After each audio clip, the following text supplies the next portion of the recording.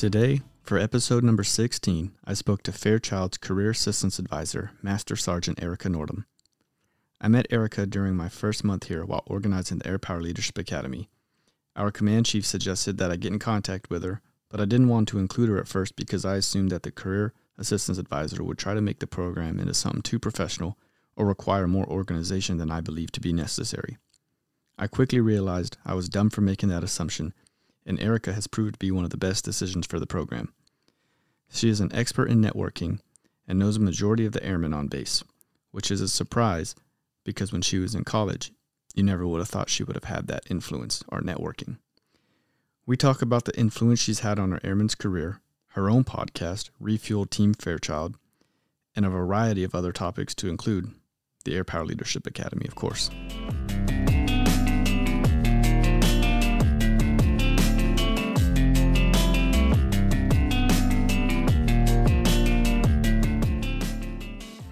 So today, for Have a Tie Shoe podcast, man, I have done so many of these.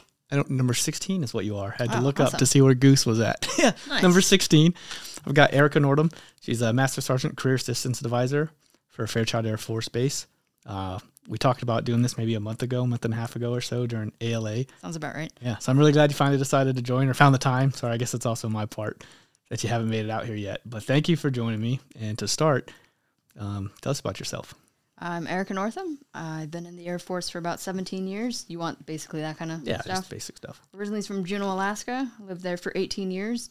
Then I went to Eugene, Oregon after graduating high school. And I was going to college, and college kind of sucked. So I ended up actually being trying to be recruited by the Army. Okay. Growing up in Alaska, all we have is Coast Guard, so I didn't really understand how the military works. And one day I get this voicemail on my phone. This is Sergeant Martin, and I need you to call me back from the U.S. Army. I was like, whoa, what did I do? I've never been in any trouble. I don't know how this works. Yeah. So I call him back. It's like, oh, yeah, I'm just trying to recruit you, blah, blah, blah, blah, blah. My mom's like, absolutely not. He's like, well, I'll come to you, and let me just kind of tell you about all the great opportunities we have. So a lot of great opportunities, but my mom said no Marines and no Army. So that left me Coast Guard, Navy, and Air Force. And growing up in Juneau, the only way out is by boat or plane. And I don't like being on long boat trips, so I can't imagine being on a boat for 6 months or however long Coast Guard people are on boats. Yeah. So Air Force it was. And now you're here. Yeah. I've been to Mildenhall twice, working on the MH-53s a long time ago in the back shop, working on the forward-looking infrared systems. Then I went postal at Ramstein for 2 years. I think you were there too, right? But not at the same time. Spangdahlem. Yeah. I was at Ramstein in 2007 to 2009. Then I went back to Mildenhall for 5 years, working on the KC-135, and then also running debrief. And then I got picked up to go to MacDill Air Force Base to be a field training detachment instructor, basically training to train maintainers to be more better. And then I got the amazing chance to go to Pease, which is up in New Hampshire, a little guard base where we just have an active duty attachment, basically. And I was there for almost a year, and then they decided that the KC-46 wasn't going to be as far along as they thought it would, so they kicked all the active duty out. And 7 out of the 8 of us from avionics shop all came to Fairchild, so I followed them all here. Where'd the other one go? The other one got out. He didn't want to stay in. He was originally going to be a guardsman up at New Hampshire, and then he ended up getting a job with the FAA over in Baltimore, I think. Baltimore or D.C., so he works out there now. Well, a lot of my friends and people that listen to this also got out to do FAA stuff. So, oh, nice. You know, we have that in common. A lot of things you said there that I want to talk about. First is going to be about your college experience, why you didn't like it, because I always kind of I wouldn't say regretted, but joining at 18, I was like, man, you couldn't drink for 3 years, or the punishment was huge if you got caught. Yeah. So I just didn't drink for 3 years. And now, or at least then I would always think, man, maybe I should have went to college first, and then the officer route would have been an option, or just in general having that lifestyle seemed pretty cool. What did you not like about college? I didn't like school growing up at all, and my mom was a teacher and my dad was a teacher for a little bit too, so school just felt like something you were supposed to do. And so I tried, and I was absolutely miserable. I was going to community college, and at that location, pretty much everyone that goes to the college has friends from around the area. Yep. and you don't live on this campus either. So I was just kind of completely isolated. I was very introverted back when I was a little kid or even a young adult. So I never really went out of my way to make any friends. I think I had like 2 that I finally made, and one kind of forced herself upon me to be my friend, which I'm very, very thankful for in hindsight. But I just never liked going to school. I didn't like doing the homework. If I couldn't finish it during class growing up, I wasn't going to do it as homework. So I have no idea how I graduated with honors in high school.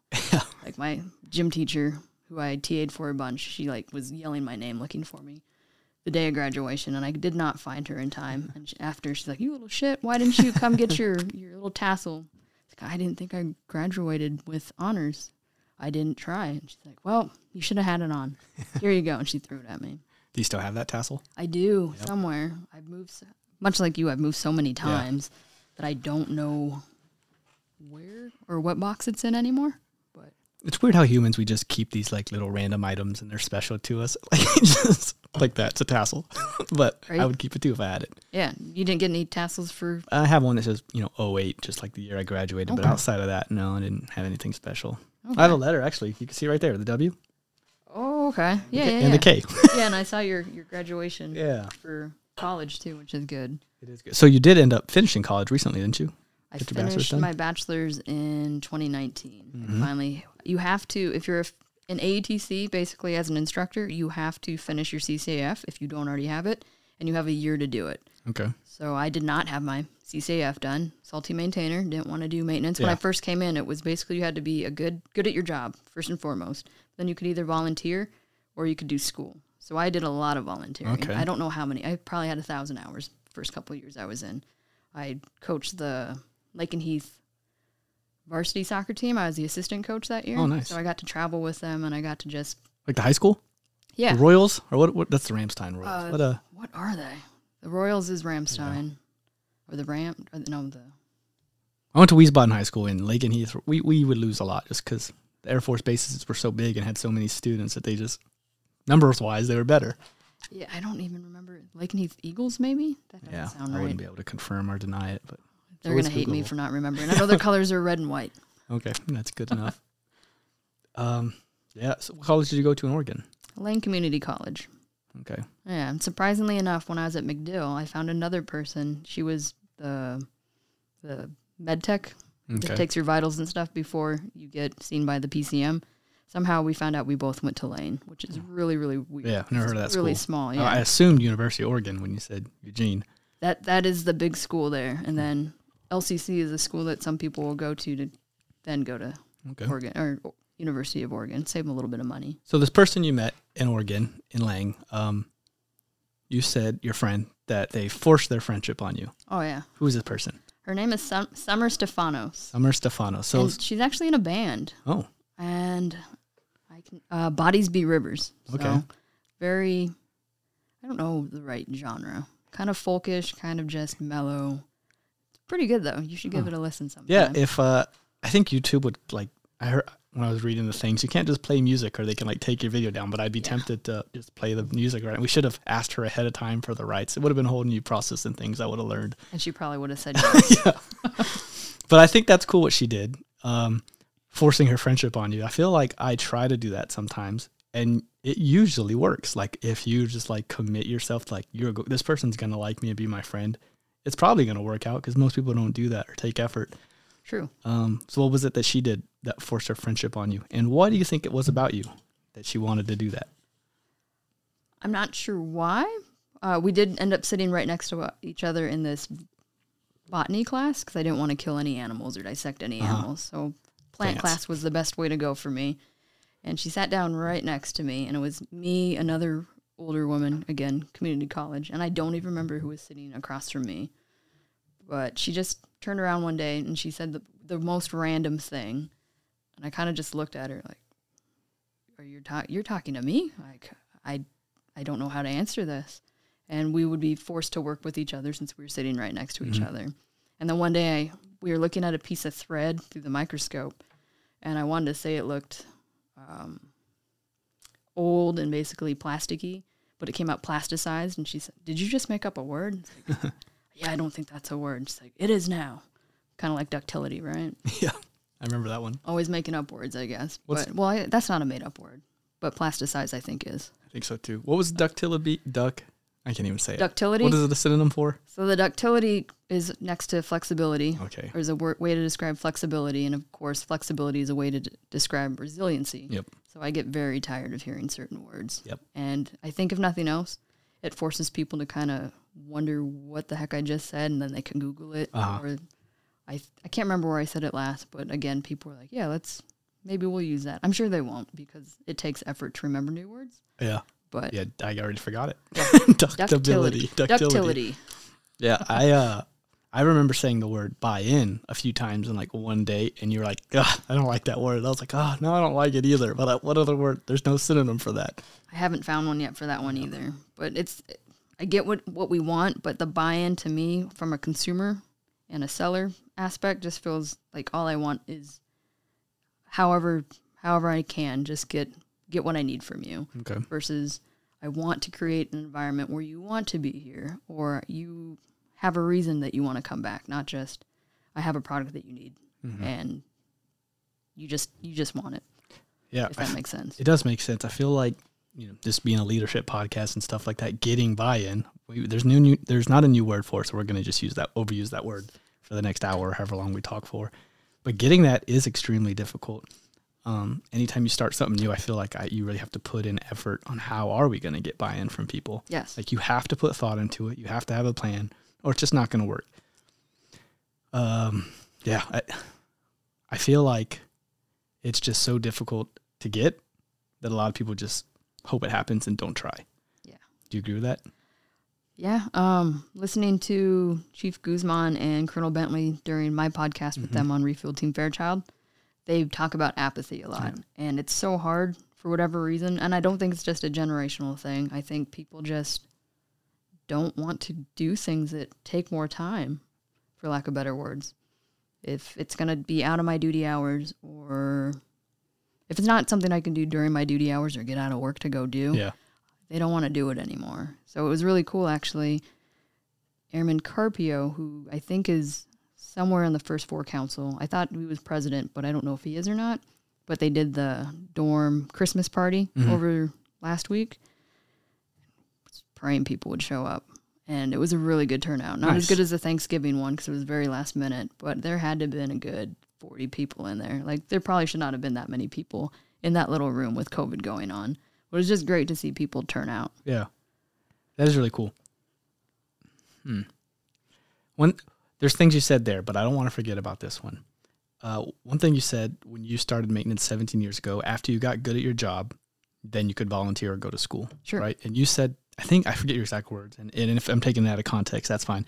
But you said, like when you joined, that's what it was. Would you say that's not how it is anymore? Air Force wants really well-rounded people, so you have to do a little bit of everything. The new game is you have to do everything, include being good at your job. We expect you to be good at your job, but we also need to see that you're trying to improve yourself, and we want to see how you're improving other people. Yep. So I don't think you can get away with just doing one or the other anymore. And we're forcing that idea on very young airmen that Yes. you can't just do your job. Yes. And that's what's the most important thing for them to learn. So I also have made that observation. Not a big fan of it. I know a lot of my coworkers here aren't a big fan of it, very outspoken about it. And some are opposite. Some are like, no, they need to start doing other things. So it's crazy how there's just like, it's pretty diverse on how people think about that. And so really it's kind of up to each airman just to decide which senior NCO or NCO to follow. Yeah. And that in itself would be really stressful because I know when I was an airman, I wanted to try to do right by every NCO or senior NCO and to have to try to pick and choose which one to follow. Seems pretty stressful, like a lot of pressure we're putting on them unknowingly. Yeah. I think over the last, when did you join? 08. 08, so around 2012, 2013, 2014, when we had that big force get people out of the Air Force. I don't think we've recovered, and I know hearing from my predecessors that this is not the first time this has happened, but I feel like this is the first time we haven't recovered, or at least that's what it really feels like, because growing up, I always had, as a A1C, I had senior airman, staff sergeant, everything above that I knew they knew what the heck they were doing, and they could do it really, really well. And now I look at airmen, and I look at their role models, and it's not for lack of trying, but we are forcing them to do all this stuff and promote so quickly because we're trying to fill that middle gap, Yep. seasoned staff sergeant, tech sergeant role, that they don't know what they're doing. Not for not trying, just they don't have the experience that a lot of people had when I was growing up. So you knew that the staff sergeant, the senior airman, could take care of you. And if you go out to the line, you're going to be fine. You may mess up, but they know what they're doing and they're going to catch it.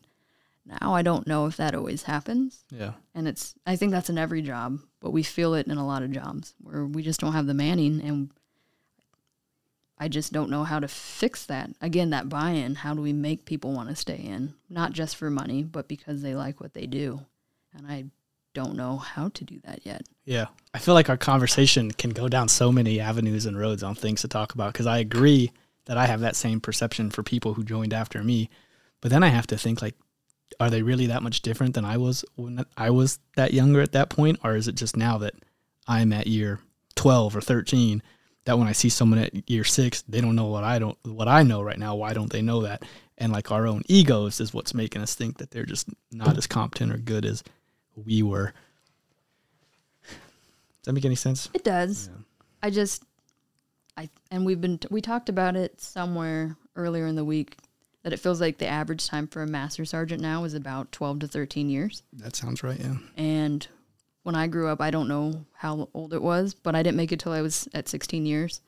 And I told that to Senior Master Sergeant Godbolt, who just recently retired, and she looked at me and she said, "Oh, that's so fast." And I was like, "No, that's not fast at all." It's like, well, when I grew up, that was a very fast master sergeant. Yeah. It's like, oh. So I think we are expecting, and people want to make rank way earlier than, maybe it's not even that they want to make rank way earlier, they just are. It's your only sense of validation. Yeah. Get promoted. Yeah. Otherwise, these people are better than you. To an extent. Yeah. I knew what that. And what you just said makes a lot of sense. A lot of the guys that I really looked up to growing up were retired civilians doing their traffic. Most of them retired as tech sergeants. Okay. And they did their 20 years. And so the way you put it actually makes a lot of sense, that we are promoting way faster. So maybe that expectation that I said earlier is, valid. And it's not to say that young people can't be really, really efficient. I just don't think they have the experience that people older than me especially had growing up. Sure. As role models. I think we're just expecting too much out of the staffs and the techs, and as supervisors is doing school, volunteering, writing the EPRs, doing the ACAs, being good at their job. There's just not enough hours in the day for them to also have somewhat of a social life. Mm-hmm. Or if they have a family, how do they make all this fit into this much space? And I think we're expecting them to, and I don't think it's not that we didn't do that when I was growing up. I think we just don't have as many people to rely on. That's fair. Every tasker that comes, I'm like, oh, who do I burden with this one? Right? It's never like, oh, it's this person's turn, they're not doing anything. It's who's getting their 7th serving of ice cream today? Right? Who's getting this? We can't leave till it's gone. Yep. Yeah, that makes a lot of sense. Something you said that I liked when you were speaking about yourself is in MacDill. What was it you said you did at MacDill? I was a field training detachment instructor, so FTD. Okay. So you said you made maintainers better. I tried to. And how do we do that? We have classes for them. I taught a transition class for ComNav, and then, I'm ComNav, by the way. And then we also had an advanced troubleshooting course. And then we also had this class called POI, Principles of Instruction, and they teach it here at Det 13 at Fairchild. Mm-hmm. And that's just a class where you try and teach people the basics of being an instructor. So you teach them how to talk a little bit better. You teach them some of those verbal distractors that I'm trying so hard not to do right now. You teach them how to talk with their hands, talk with their body, and how to work a room, and then also just how to counsel, how to do everything basically a teacher would have to do, for lack of better words. Huh. I've never heard of that class. Didn't know they teach it here. How often do they do it? I think they try to do it at least quarterly. Okay. But it's a really good class. That was my favorite class to teach when I was a field training detachment instructor. I'm just going to start saying FTD now. I think I've said that enough times. But then we also took those courses for the 5 levels and the 7 levels, and we gave them chances to do troubleshooting that wasn't on the jet, and then also for the airmen that maybe PCS in from another aircraft, so they came from the KC-10 or eventually the 46, teach them the basics just at a slower rate instead of, hey, this is what's broke on the line today, we're going to teach you how to fix it. Mm-hmm. Here's how you do the obstructs for everything. at a more slow pace and just a controlled environment. So it was mostly maintainer-based stuff, not like just... Correct. Okay. And then we had a couple classes that anyone could come to. And we had civilians, we had guardsmen, reservists. I don't think we ever had anyone from other branches come through, but just all sorts of people, all different AFSCs. It was awesome. What nonverbal distractors have I given off in the first 20 minutes? You've done really good. And actually, when I had to edit our podcast, it wasn't that bad when you would speak. Okay. What kind of things are distractors? A lot of uhs, ums. I've caught myself a couple of times. So's, right, you know. You edit those out? Yes. Wow. So if you hear podcasts that I do, I leave some so it sounds natural, and I get tired of editing to an extent. Yeah. And sometimes I don't know how your stuff looks when you go in and edit it, but you can kind of see the lines and bars of what people are saying. And sometimes they slur it together so perfectly, I can't tell where it stops. Okay. So without them sounding completely robotic, I just have to leave some of them in. But I usually leave all of mine in. 1, because I'm human. 2, because I don't say them as much as some people. And so the handful I do say, I keep in. It makes me human. I can't sound perfect. Yeah, I'm not perfect. I'm going to start editing out all of mine, but leaving in everyone else's. There you go. Just so I sound really confident and smart. I had Quint, my old NCOIC, edit one for me, and he took out everything. It's like, Quint, why'd you do that? I told you to leave some in. It's like, I don't know. I just wanted to sound good. It's like, but nobody sounds that good when they talk. He's like, oh, yeah, I didn't Quint think does. about that. Now he does. Quint is. He's actually very good at his nonverbals. Yeah. Or his verbals, too. I almost want to take this class just to learn stuff like that, like hand gestures. You actually, once you said it, I was like, "Oh, you're doing those. I should start doing that. Let me get my hands up here."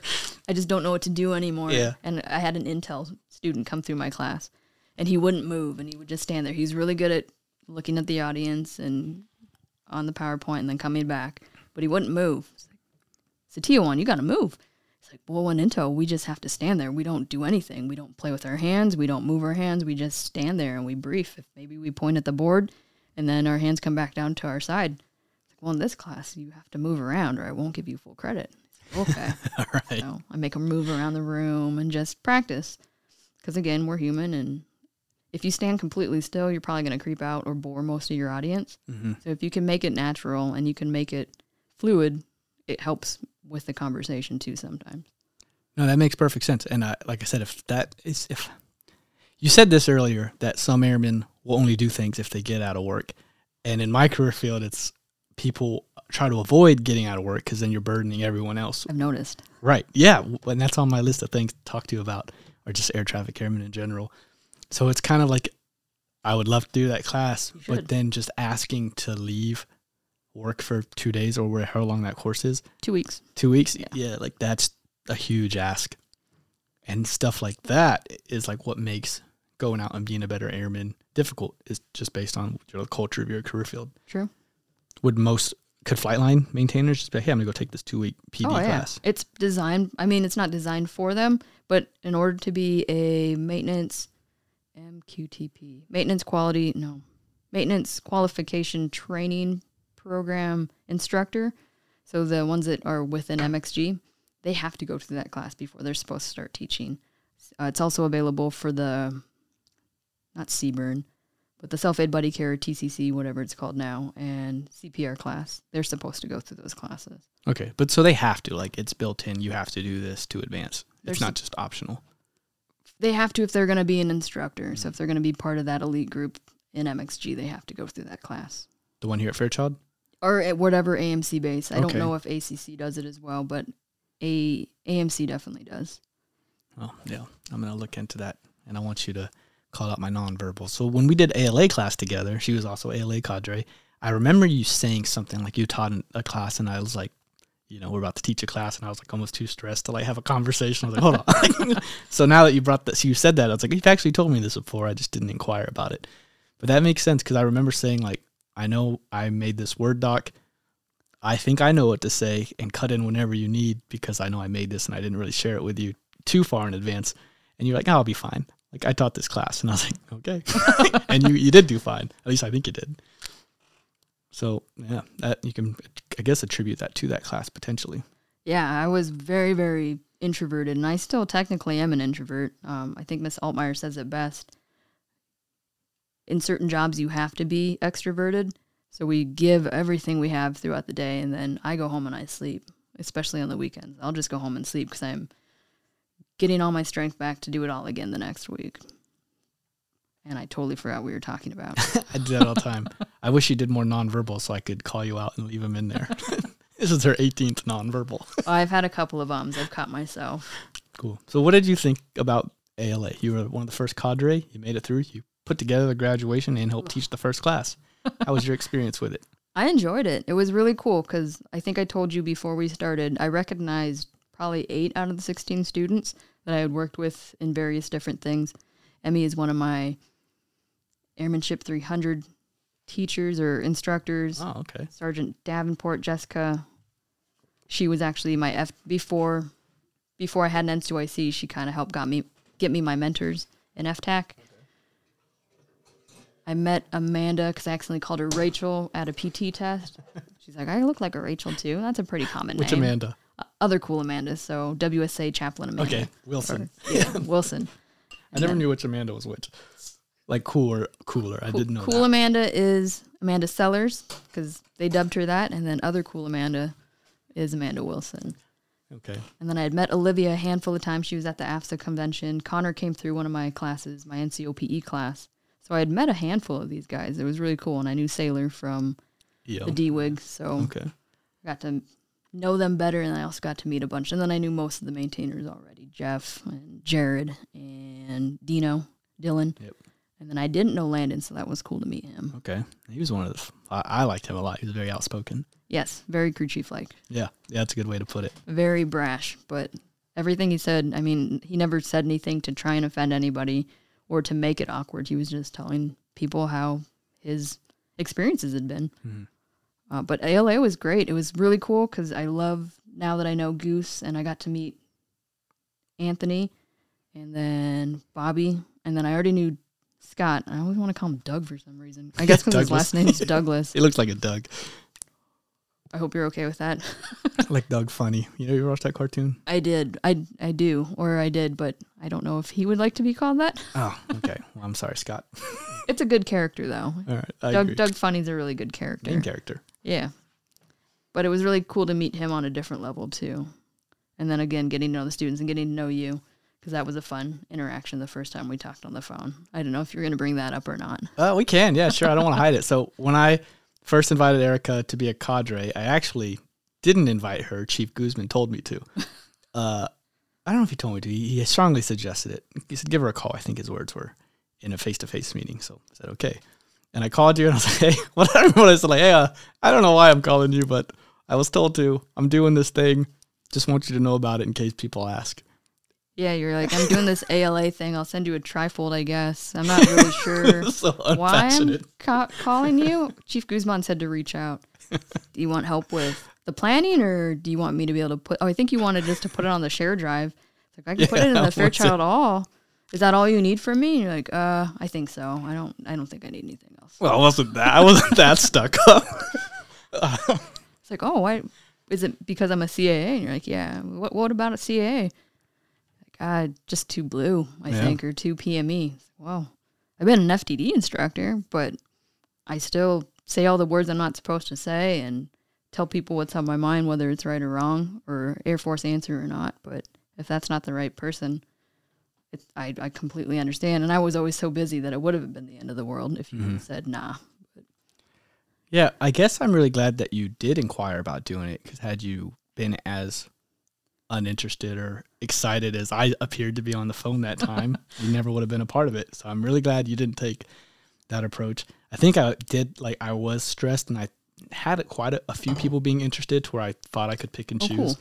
But yeah, that was it. That was just, to be straightforward, you hear career assistance advisor or ALS commandant, you're like, this person's going to be like, they're going to be what you kind of expect. Or at least that's been my experience with them thus far.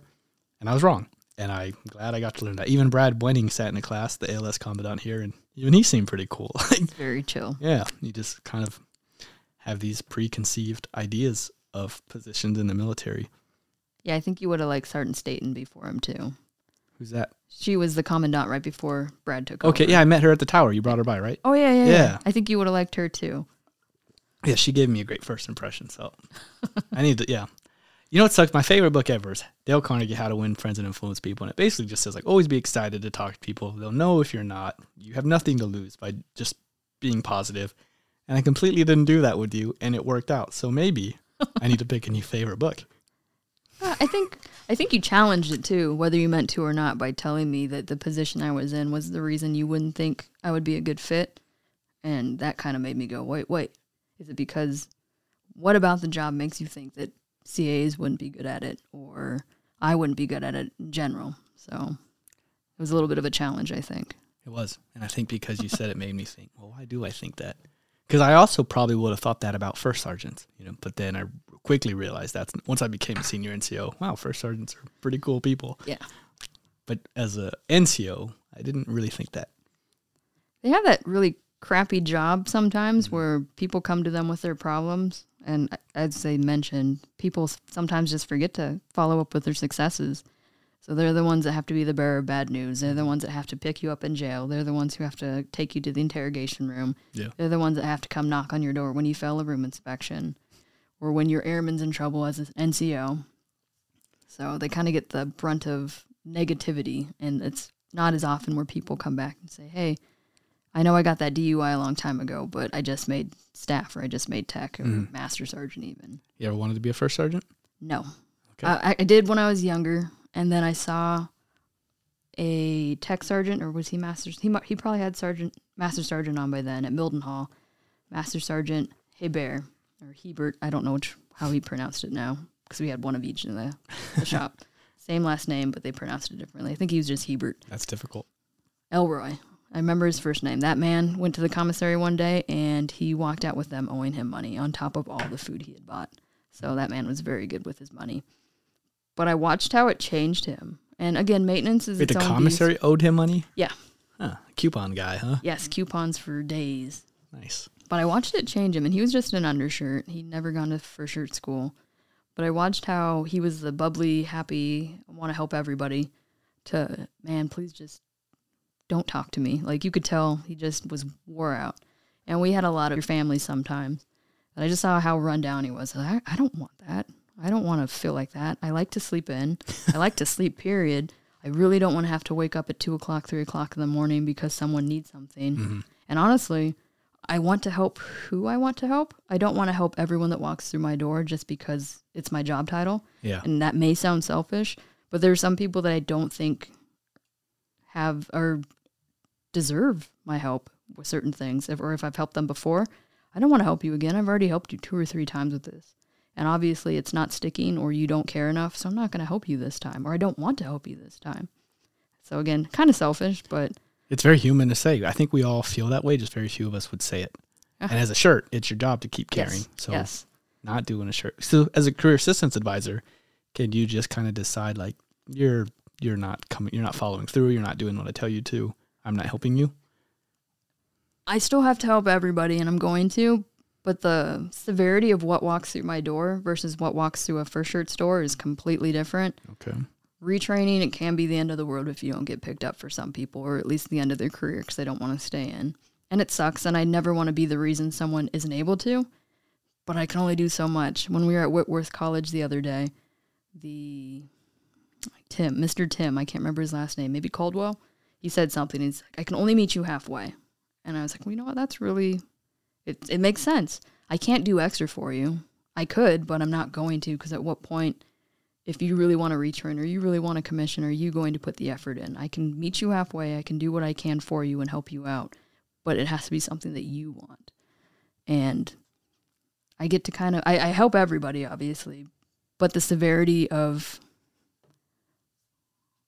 aftermath, I guess, I've had a couple people say, you know what, you helped me, and I got to cross-train or retrain. It's retrain, not cross-train, not reclass. I hear it all. And I still say the wrong thing. It all means the same thing. That's just like the official term is retrain? Retrain. Okay. I say reclass sometimes if they're 9 alpha, which means they have to leave their career field, but it's probably still just retraining. But yeah, it's totally different. And then I still have people that'll just come talk to me, and sometimes I do have breakdowns in my office, but it's nothing that I have to worry about reporting either, to an extent. I'm not a mandatory reporter, Of course, if someone tells me certain things, I am going to report it because as a senior NCO, we have to. But if it's just someone having a real bad day or a real bad string of luck, they can tell me whatever they need to. I can close the door. We can hash it out. And that's as far as it has to go. As long as they're not going to hurt themselves or hurt somebody else, I don't have to tell anybody else unless I want to. I had one guy come in and retraining just didn't work out for him for some reason. And we talked for a long time. Wasn't anything we could do at that point, but at this point we were just hashing it out. And then I mentioned, you know what, if you talk to your senior, which was Senior Castleberry, he maybe can put you in as a UDM or training monitor or somewhere else, just get you out of the career field, let you rejuvenate yourself for a little bit, maybe be CSS protocol, go somewhere else for a little bit, come back and see if you're feeling better. And after we talked and he said he would go talk to him, I reached out to Senior. And I was like, just so you know, Finocchio's going through all this stuff. You really wanted to retrain. It's not going to work out right now. But if there's anywhere else you can put him in the ladder, he's very interested in UTM. So if you have a position with Sergeant Ochoa that maybe he could go work with her for a little bit, that would be awesome. And I think within the month, a job randomly opened up on MyPers. And it was because Senior had talked to somebody and they got another slot open. And that slot should have even shown up on there because it was directly for Finocchio. But now he's a training manager. And I think he's still stationed here because I just saw him the other day, earlier today. But that stuff is kind of fun too. And that's kind of the rewarding stuff that I get. And it's very much like a first year job, though, where we don't always hear the happy endings. Mm-hmm. Sometimes they'll come bring it back to us. And sometimes they don't. So I like to think that I'm helping more people than not, but I'm sure you're not hurting anyone. I thought I did mess up someone's chances of going overseas. I got it mixed up. I'll look at the camera for that one. I got it mixed up, and I swore I heard someone say that at the first term airman on a BOP, base of preference, you could go anywhere to include overseas. So this is what I told that kid. He's like, oh, yeah, like light in his eyes. I'm an airman. You, the career assistance advisor, told me this. Yeah, and I thought that I thought I was right, and that was one thing that people just got wrong because there are myths, like maintainers can't retrain. Yes, you can. Our ETP is lifted.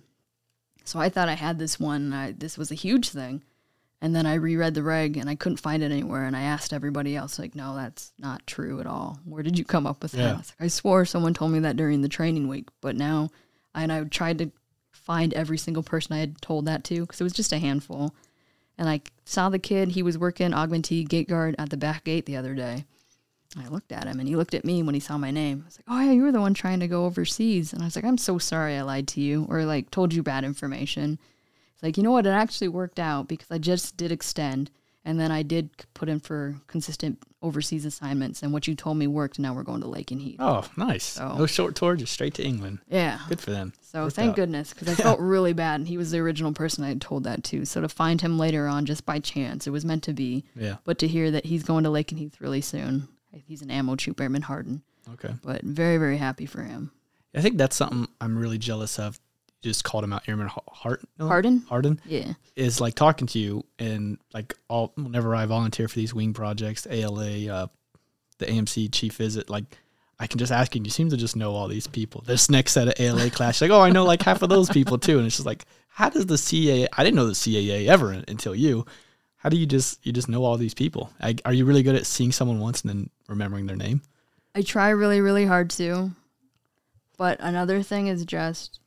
This job is what you make of it. Mm-hmm. And it's not to say that other CAAs aren't doing a good job, but one of my friends, she's actually the CAA at Mildenhall, Lindsay Dumel. She, when I was going up for my interview, because I told her, hey, this job just opened up. That's what you're doing too, right? She's like, yeah, you should totally put in for it. And here's what you should say during your interview. And it was stuff that totally made sense, but I just didn't think about it. She said, make sure you tell them that you're willing to go off-site on different shifts and go see the airmen on those different shifts. Like, oh, yeah, that totally makes sense. Shift workers, you're a shift worker too. I don't know why I wouldn't say that, but I'm glad she reminded me to, because I'm pretty sure that's the thing that really won me over was all the stuff I was willing to do. But it's literally what you're willing to put into the job. I work crazy hours sometimes. I go to swing shift once a week, every other month. Okay. Try really, really hard, and it sucks because it seems like whenever I'm going for that 1 week, that's when everything's happening during the day. Okay. So I either have to work really long hours or tell them, no, I'm sorry, but I've made this schedule for a long time, and I told you guys that I won't be available during this time. But it's getting out and about. I've seen every unit on this base for the most part, except medical group, which I'm going to go see in January, and then I still need to go see command post because I was getting you guys confused for a little bit. Sorry about that. It's fine. Just all the ATC and then CC, I guess, or CP, getting them all confused. But I think those are the only two sections on this base that I haven't really gone out and seen. I should probably go see more of OSS too, AFE, and maybe some of the flying squadrons, but I've worked with them being Flightline. Yeah. So I've even seen SEER. I was out 2 weeks ago on a Saturday. That first day it snowed really bad.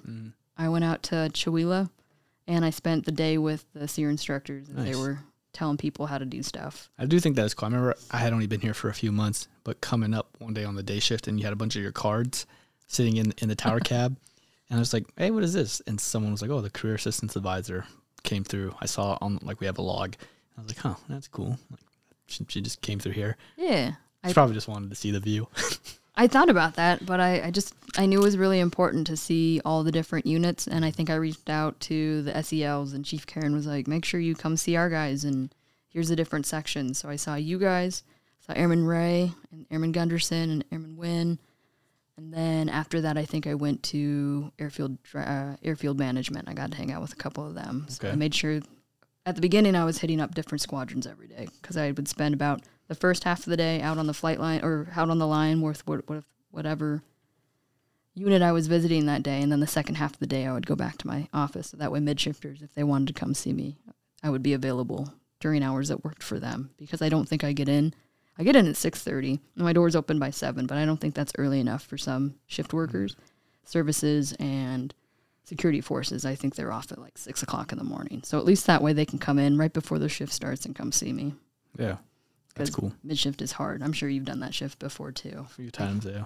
My body, it could do it if it had to, but swing shift is easier on me, and I can still see everybody. I like the swing shift. I get to sleep in. It's usually pretty calm, so I'm a big swing shift guy. Oh, it's calm for you guys? Oh, Flightline, yeah. we have a saying for Fridays. What is it? Are we allowed to swear? Yes. It's basically fuck me Fridays, because you know everything's going to come down later super broken. And unless you have weekend duty full time, you want to try and get everything done so your weekend duty doesn't have to come in. So it's pretty much an 8+4. Wait, like hooking up yourself or someone else? When you say weekend duty doesn't have to come in, is that yourself or someone else? It can be you sometimes. So you would probably be coming in for day shifts the next in like 12 hours later. But for maintenance, there's usually a handful of people that are on weekend duty, and it can rotate. Right here at Fairchild right now, they have permanent weekend duty. So there's a handful of people that work Saturday, Sunday, and then they work a regular 8-hour shift on Friday and on Monday. So not a huge deal if they have to come in. That's their hours. They're coming in regardless, so not a big deal. Other places, you'll have a handful of people that you just pick from the week, and you say, you guys are going to work weekend duty. So if you don't get the work done, whatever doesn't get done or isn't prepped in time, these guys are going to have to come in over the weekend to get everything prepped for Monday's flyers or Sunday night's flyers. Okay. So if there's nothing going on and nothing breaks somehow, which never really happens anymore with the way Air Force is, we're so busy, weekend duty won't have to come in. So if we can make swing shift just stay a full 12 instead of calling in weekend duty, we will. But that almost never happens, and usually it's swing shift is here, weekend duty is already here, but we're going to keep swing shift and make them do stuff while weekend duty just sits there and asks, why can't we help, while they go and finish their 12-hour shift. Yeah. It was horrible. Well, that's the life of a maintainer and a career assistance advisor. Yeah. Doesn't sound bad. I love air traffic. I don't think I'd ever volunteer to leave it. Not anytime soon anyway. But talking to Scott, hearing his life as a shirt, some of the decisions and things he's had to do are stressful, but it's cool to see like the influence he has. Yes. Career assistance advisor talking to you, it seems like you enjoy it too. Talking to Buening as the commandant, like that also seems not bad. So there's a lot of different like avenues that we can go that do seem cool. I don't know. I think I'm just biased or too comfortable doing what I think I love. I do love. And it's great when you have a really good job, and a lot of the people that maybe do leave their career fields are in jobs that we need a break from. Mm-hmm. But yeah, because Buening is medical. Scott is sheet metal. I think he's sheet metal. Metals tech. Kreider's metals tech. One of them's something. Everyone's You something. don't ever want to mix those two up, and I just did. I'm pretty sure Scott's sheet metal. Okay. Now he could be mad at both of us if he ever listens to this. I think Scott's sheet metal. I think Sergeant Kreider, Jeff, is metals tech, if I'm getting that right. And Anthony, I think, is... Ooh, crap. Hey, don't put this on me. Is Anthony sheet metal too? He's AMXS. I know that much. He is MXS. Oh, dang it. You're right. I'm going to edit Anthony, that. I can't remember out. what you are now. He's friends with a lot of metals tech people because that's who was making the gifts at the original. He must be metals tech. I'm going to go Anthony's metals tech, Kreider's metals tech, and Scott is sheet metal. Final answer. Since I know all three of these, I'll have them verify and get mad at you if you're wrong. Fingers crossed that I got that right. So about 5 minutes ago, you talked about knowing Airman Gunderson, Airman Ray, and Oh, yeah. Airman Wynn. Those are all air traffic airmen. Yes. What is your perception of air traffic airmen?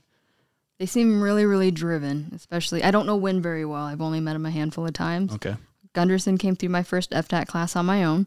And then Ray, I think he just volunteered for a bunch of the panels, the airmen's panels, and listening to him talk.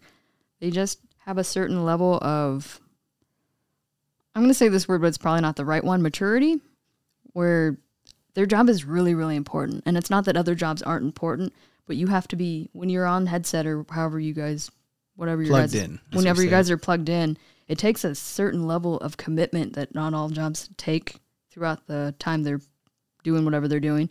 Like if I'm doing an ops check on a radio out on the flight line, I push a bunch of buttons and I wait to see if it's going to be good or not. And then I can just shoot the shit with whoever's next door to me or next in the next seat over, where you guys don't really have that luxury when you guys are plugged in. Mm-hmm. You have to be ultra focused, and you can just tell that they work at a different level. So Yeah, that's good. I like to think air traffic, obviously everyone has to have pride in their own job, but definitely something I think a lot of us try to instill to like be better, not make excuses. So it's cool to hear that is somewhat perceived from people outside of our own career field, different groups. I was once on something I did was on the Airman NCO page, and it had thousands of likes, or like laughing faces, actually, not likes. This was like 2017. And my buddy Justin Bearbash, he had just worked a 10-hour shift, which at Osan Air Base, one of the busiest airfields. And to us, that is very rare, very difficult, very stressful, just 10 hours, yeah, talking aircraft nonstop, thinking, making sure your puzzle's correct. And then he had got home, and like I brought him food. I got him a pizza with no cheese, no sauce, just like tomatoes and peppers. And I left it at his door. And I also put a sticky note on his door. I was like, hey, man, I know you just worked a long 10-hour shift. Hopefully we don't have to do that again. But just so you know, like, we care about you. Something like that. It was very generic. And then I left. And then I like messaged him, hey, man, I left something at your door. And he's a streamer too. So on live stream, he's like, hey, my friend got me this shitty pizza. But it was really funny. And then also he like acknowledged the note. But he left the note on this door. And some asshole decided to take a picture and be like, look at these assholes complaining after one 10-hour shift.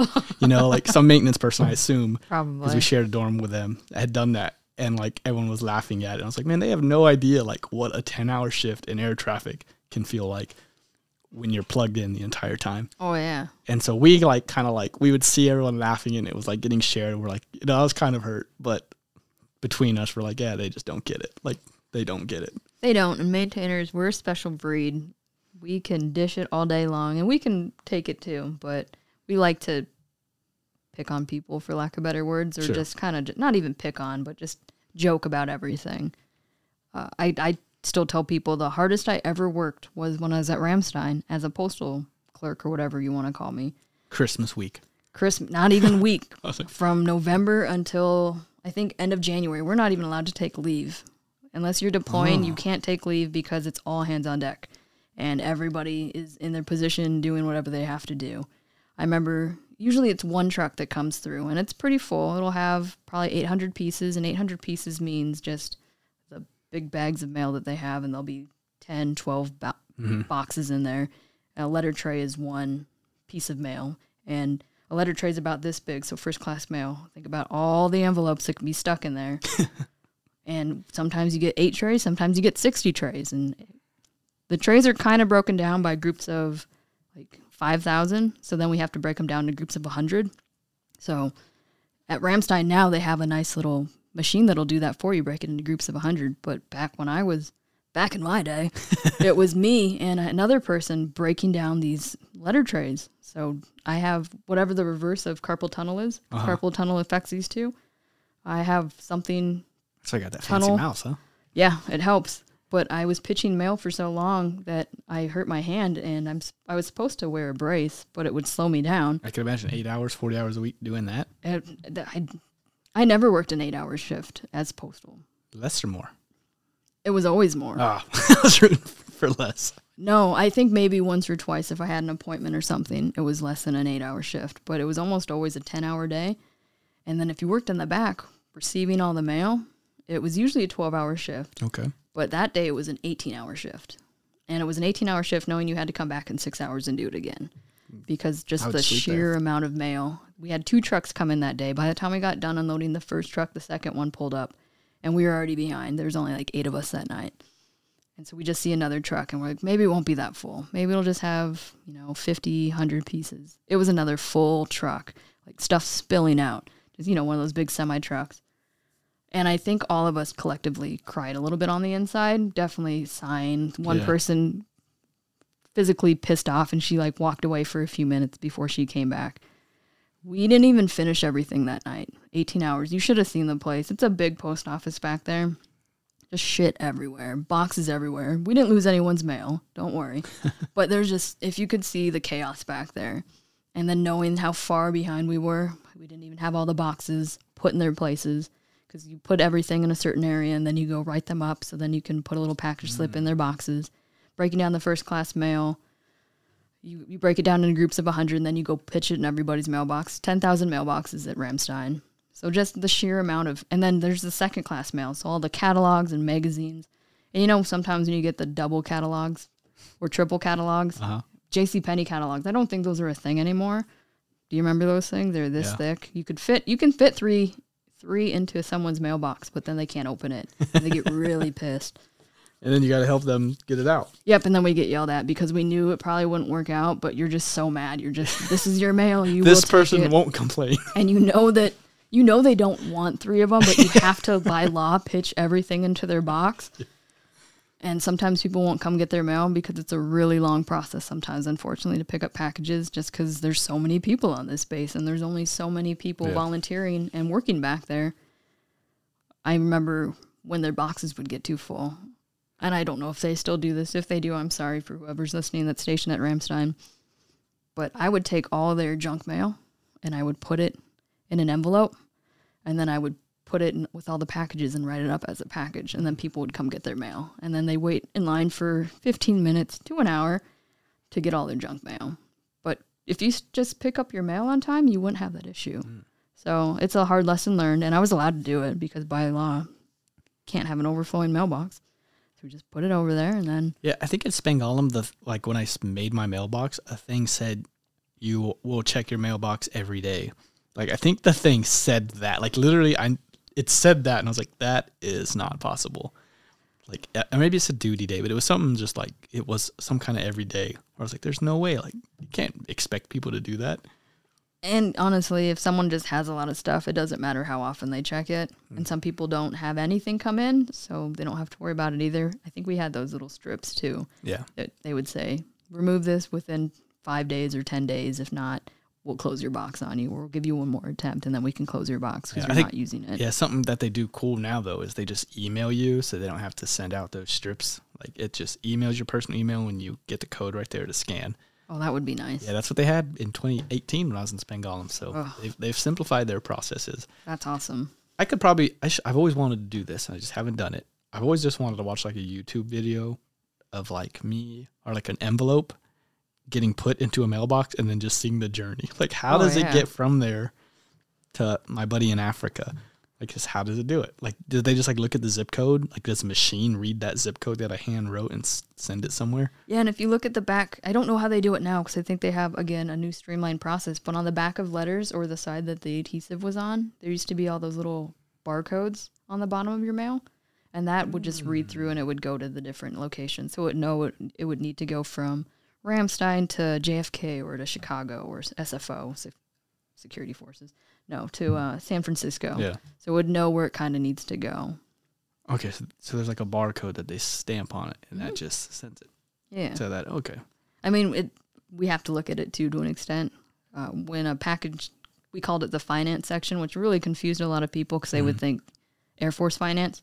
But when you send out a package, it'll go back to the R&D, the receive and dispatch, and then they'll put them in the different bags by region. So SFO, ORD, JFK, Miami, and then probably one other place. Seattle was probably the other one. So it'll kind of just get distributed from there, and then from there it'll go to wherever it needs to. Break it down. I think that's cool. Well, Yeah, I sent someone a package in Ramstein, and it was there in like 6-7 days. I'm like, that is crazy. Like how quick that got to you from here. yeah.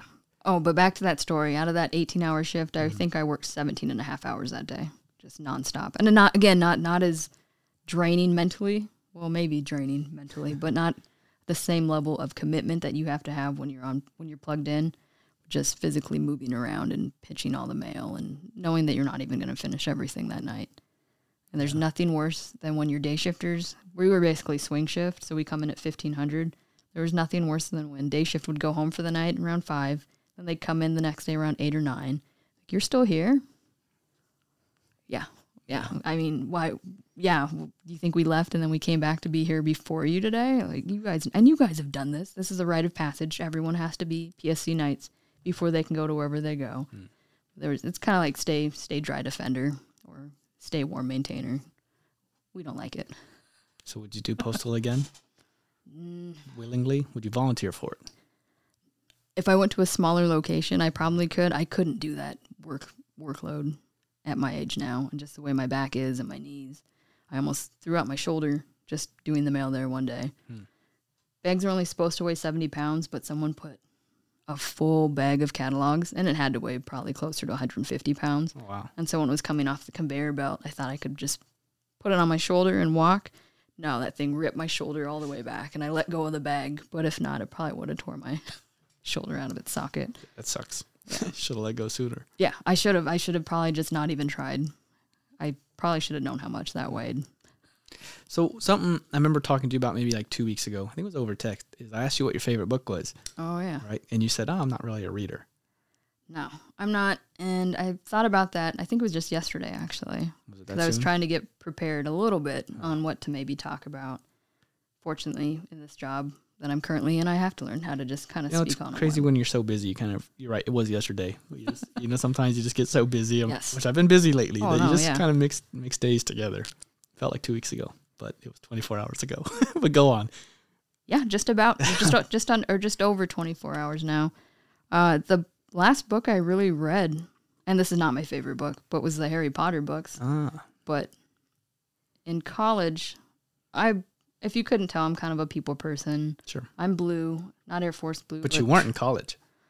No, but I've always enjoyed watching people, not creepily, Okay. but just kind of, I'd always have my music on. And then I would read books every now and then. And then there's this book called The Magic Castle by Carol Smith. And it's a book about multiple personalities, basically. There's this little boy that they ended up fostering, the lady, the author. And this kid was just horrifically abused growing up. His mom was in a cult. Anything that probably could have happened to this kid, unfortunately, did happen mentally, physically, emotionally. And once this kid was safe with this foster family, these personalities started coming out of him. And basically, he had 8 personalities that, during the most horrific times in his life, would take over his consciousness, I guess, kind of like the movie Split. And they would endure whatever pain he was going through. So as he was in this comfortable environment with the foster family, his body would break down and allow him to go through some of these pain and events that he went through. Like one day, I think his back was just covered in bruises or something. And it was literally just, he was old enough now and in a safe enough environment that his body was releasing all the shit he kept inside, I guess, for lack of better words. But yeah, these 8 personalities at some point all presented themselves to the family. And they This kind is a of, true story? yeah. Oh. And they explained what they went through for, his name was Alex in the book, what horrific event they took place or were there for him, basically. And then once all that stuff went away, I guess those personalities never presented themselves again. But it's crazy to think that there are events that could happen that are that horrific in someone's life that maybe that could happen. And I don't know. It's science. It's a lot of things. But I don't know. That was just kind of crazy. And then watching the movie Split was kind of cool too, obviously. Kind of sci-fi by the end of it. Yeah. But just the fact that maybe if we are going through something traumatic enough that our body knows this is one way it can cope. For lack of better words, it hides what you're going through from you. And then when you're old enough or mature enough or ready emotionally, these things come back to light. And I don't know if he was conscious when the personalities presented themselves to the foster parents or not, but then when he had some of the things he was going through, and I won't talk about some of them because they were pretty horrific. Yeah. Yeah, so I guess that sounds like an interesting thing, and that is why I was surprised when you said you don't like reading, even though it felt like maybe that's why I felt like it was 2 weeks ago. I just thought you were a reader, and I feel like as a reader, you kind of just look at people or talk to people, and you just know if they're a reader, and I would have assumed you were. So when you said you weren't, I was like, what? Like, yeah, you are. Like, don't lie to me. So it was surprising to me, but I think that's why I like reading. The way you recollected that story, like I could tell you were passionate and excited about it, and while you were reading it, you probably really enjoyed it. And so every time I'm reading, like I'm kind of weird, and I'm always just thinking of weird things in my head, or like wanting to know how a letter gets from here to my friend, and like I just want to watch its path. Like I think about that almost every time I stick a letter in the mailbox, which is way more frequent than most people do these days. It's just so interesting to me. So for you to not be a reader, yeah, just surprised me, I guess. I actually just had this conversation with the Innovations NCOIC where I just not very, and Sergeant Gainey, who's going to be one of the ALA cadre, I just don't sit still very well. And if I do, I just want to be completely zoned out. So I listen to a lot of music. Okay. I used to read a little bit more, or if I can watch TV, I'll watch TV. But anything that requires me to move, like puzzles, my husband started a puzzle and he's like, you want to help? It's like, absolutely not. Get that away from me. I didn't like to color as a little kid. Whatever was time consuming that I had to sit there and do something, I wasn't about that. But you can have me sit still for 8 hours listening to music, or if I have to watch TV or something, and I'll be fine. I'll probably fall asleep if I'm watching TV. But if I'm just listening to music, I can completely zone out. I have no responsibility. I'm not trying to do anything. But anything that requires cognitive function, I guess, I'm not about that anymore. That's fair. I like reading, but I have no interest in puzzles. Like just the idea of like a girl I really like saying, "Hey, John, let's do a puzzle." Fuck no. Yeah, right? Get that away from me. And some people love them, and I know it can be really calming and probably just a good way to zone out. But for me, it's stressful because I want to get the shit done. 1,000 pieces. Like, are you sure they're all here? Because I've been looking for this piece for like 20 minutes. It's not here. I'm telling you. That's what happened to Bob. It's like, you didn't even finish the border. Like, I can't find this piece. I'm pretty sure one of the cats ate it. Like, and she was like, okay. And then so they sat down to do it. And she said within 20 minutes, she was just pissed off because like she flipped all the pieces around, was trying to find the borders. And he was just taking pieces and like stick them in the middle where there's nothing there. I was like, I would do that. I could just imagine the stress. Yeah, puzzles are not for me. And then it's like a competition. So if like we were doing one and you were doing better than me at it, I would, if I'm not winning or better at something, I don't want to do it. Sure. Just not for me. So anyone who ever wants to date me, don't ask me to do a puzzle. Maybe one of those 20-piece puzzles. Yeah, I'll do that. I'll take a 20-piece puzzle or less. Go for speed. So how do you like doing podcasts? I know you do it, and yours is very... So yours... Can we cuss on yours? I know we didn't, and I was trying not to. Would you edit it out if we had? Probably. Yeah. I'm supposed to run them through PA, but PA has taken a while because they're kind of low manned, and some of them are not time sensitive, but we want them out by a certain time. And as long as I feel like there's nothing that's going to get anyone in trouble, nothing controversial, nothing that can be taken the wrong way, I've just been releasing them on my own lately. But no, I didn't want to do them. I did not want to. And Sergeant Barrett, who was the CAA before me, and then Sergeant Haas started them, who's the CAA right before him. They had all these podcasts done, and that was one of the criteria. And even Chief Guzman mentioned, hey, you're going to be taking over this podcast. And I wanted to be like, no, I have too much to learn. Yeah. It seems like that's something that should be on the back burner. I still am not sure how many people listen to it, so if it's worth it or not. But that was something that was very adamant, and he would keep asking me about them. And then my first podcast was actually interviewing Chief Guzman. Nice. Sergeant Barrett had me do that one. He's like, you guys can do this together, and then I can show you how to break everything down. Was this like as soon as Chief Guzman took over as command chief, or relatively shortly after he took over? I think that was probably in March. Yeah, it had to be in early March because Sergeant Barrett, I had 2.5 weeks turnover with him before he PCS. Mhm. So it had to have been, Yeah, it's not very much time. Beginning of March. And I think he got here. I'm friends with him on Facebook, Chief Guzman, and I think he just got to Fairchild today, actually, last year. Oh, wow. So, Happy 1 year. yeah. So all that was, I don't know when they had gotten it prepared, but it was already, this is going to be this day, and you're going to be the one doing it. So how do you like the podcast now that you've been doing it for about a year? The hardest part is just finding people to interview. It's really great to have leadership, and that's what Senior Haas and Sergeant Barrett had a lot of, was leadership and just listening to them. And they had a lot of view or listens. We don't do video. And they were well received.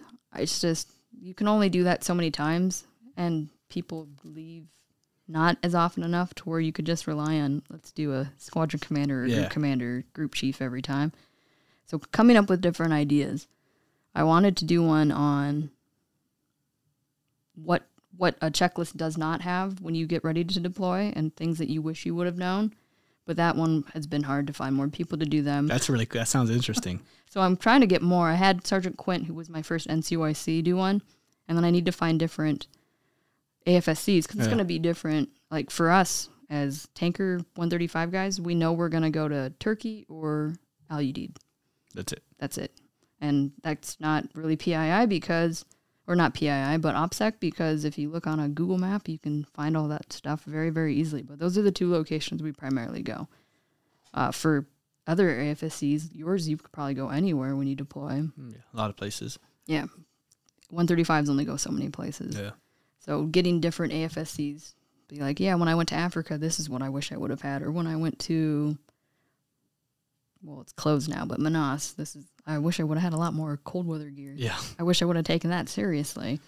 Yeah, so you're saying you didn't want to do it, but now that you're doing it, you kind of like it. It's just a struggle to get people on. It is. So I'm glad ALA graduated, so then I could do one with so you I could guys. have an episode. And then I'm going to have one with, I think, Jared, Emmy, Kumar, and maybe Jessica. Okay. So they'll all come visit me on the 6th, which is going to be a really busy day, but Oh, yeah, you got 2 podcasts that day now, huh? Yeah, I was like, I think something else is going on the 6th. I looked at my calendars. I have a half hour Something. between. Okay. They'll understand if I'm a few minutes late, but it should all work out.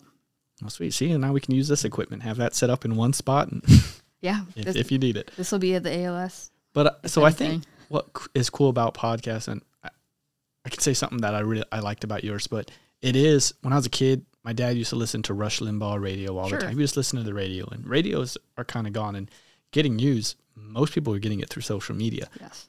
And so having that podcast it's really cool, especially like a local one, because I can kind of stay up to date at my own time whenever I want to, during my drives, at work, if there's no one in my office. True. That's when I listened to yours with Chief Guzman and Colonel Bentley, was on my drive to work, and then I finished it at my office because I was like, hey, this is pretty good. And through it, I learned that when the Wing Awards were going to be February 18th, Yep. I just learned all these different things. I think they talked about Rise or... Yep. Yeah. Like I learned about that, didn't really know what it was, and Gainey then later told me more about it. I learned that they had, for the first time ever, Fairchild created the Wing Team of the Year award, and I was like, hey, my team does a lot of shit. So I jumped on that, asked my commander exec team, like, hey, what's the eligibility for this? Because I think my team can win. They're like, we don't know yet. And so I just started writing one, like thinking, hey, if nobody knows about this, we're going to win. Yeah. But unfortunately, or not, I guess it's good. Other people knew about it because I didn't even win for my own squadron. Like other people knew about this award. So it was cool though, like getting news directly from Chief Guzman, Colonel Bentley. That was cool. Like it, Good. or it's an avenue that where a lot of us line workers, or I work on the other side of the base. I don't get that. If it's not in an email, I will probably never know.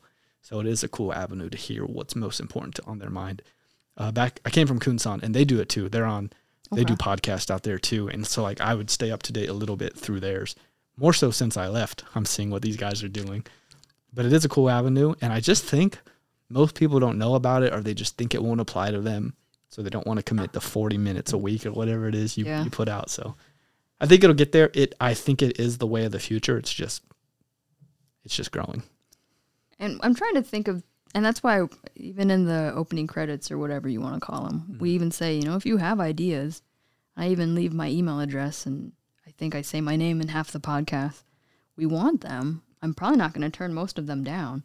The only one that turned me down was actually the MFLAC because of all their rules and regulations. Yeah. They can't talk about some of the stuff they offer.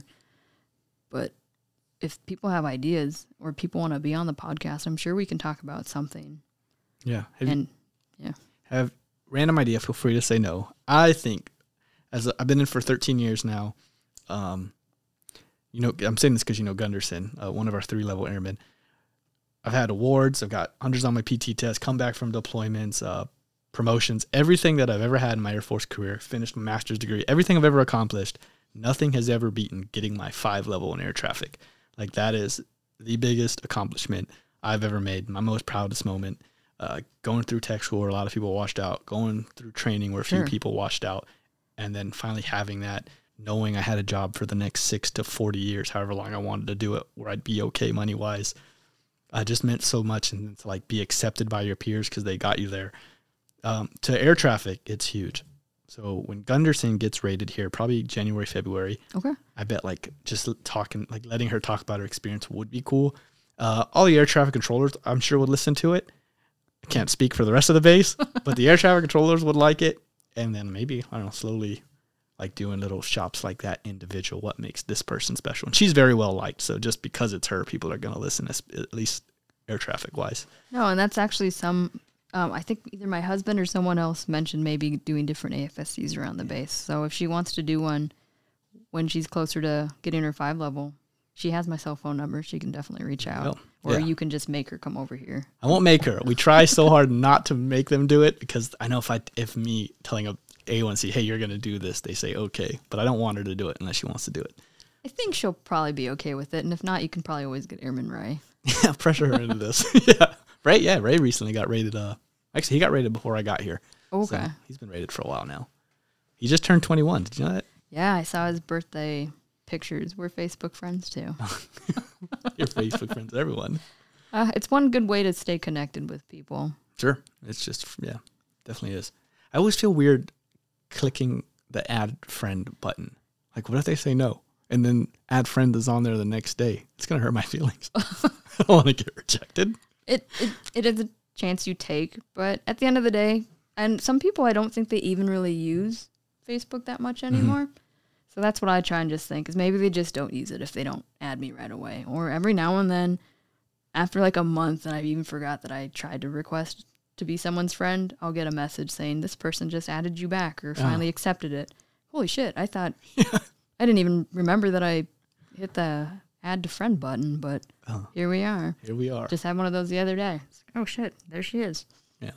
So let's move to this. This is one of my favorite questions to ask people. Your best mentors throughout your career. You said 17 years now? Mm-hmm. Yeah, best mentors, who are they? So this is the other question you kind of had me prepare for. Yeah. And I was talking to my husband last night because I'm one of those out of sight, out of mind people. And for the first 4 years of my career, I was only at one place for 2 years. You've been overseas. So there's not a lot of overlapping time with some people. So as far as I guess he was kind of a mentor, but someone who definitely always I looked up to and he had my back, and I didn't even put him on that board, was Master Sergeant DeRizio. He was the postmaster at Ramstein when I got there, and he was for about 1.5 years. I think he left a little bit before I did. Is a postmaster E7? Yes. Okay. So Master Sergeant DeRizio, and he was just one of those people that you know how you say, do as I say, not as I do, or whatever, and it should be do as I do, not as I say. He would be out there on the line with us, pitching the mail, writing up boxes, handing out boxes, whatever he needed to do, even though he had paperwork he should probably be working on. I worked in customer service for a while. And people don't want to hear this, but the customer is not always right in the military.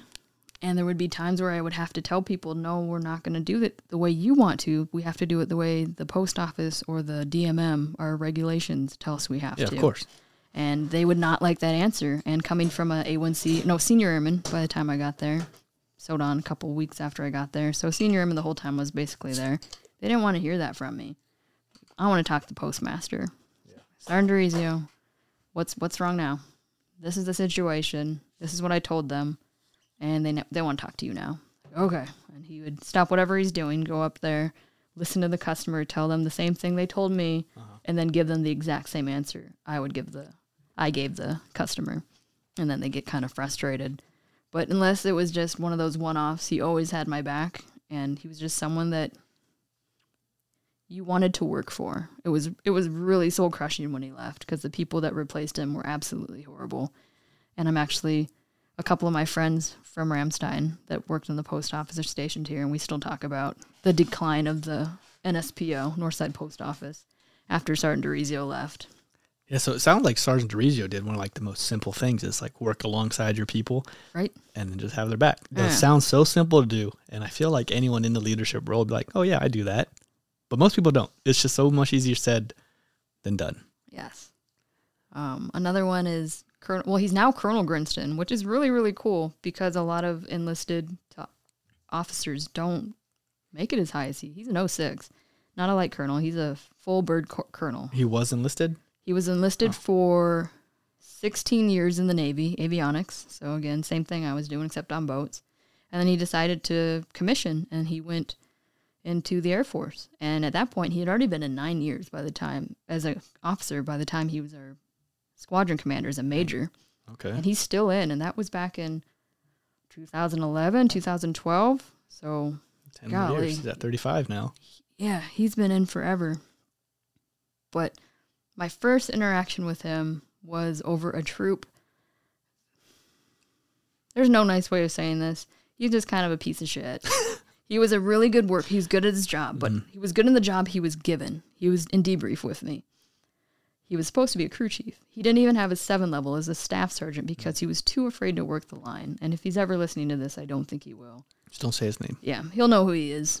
But just one of those kids that never had to take care of themselves, I guess, and never had to grow up.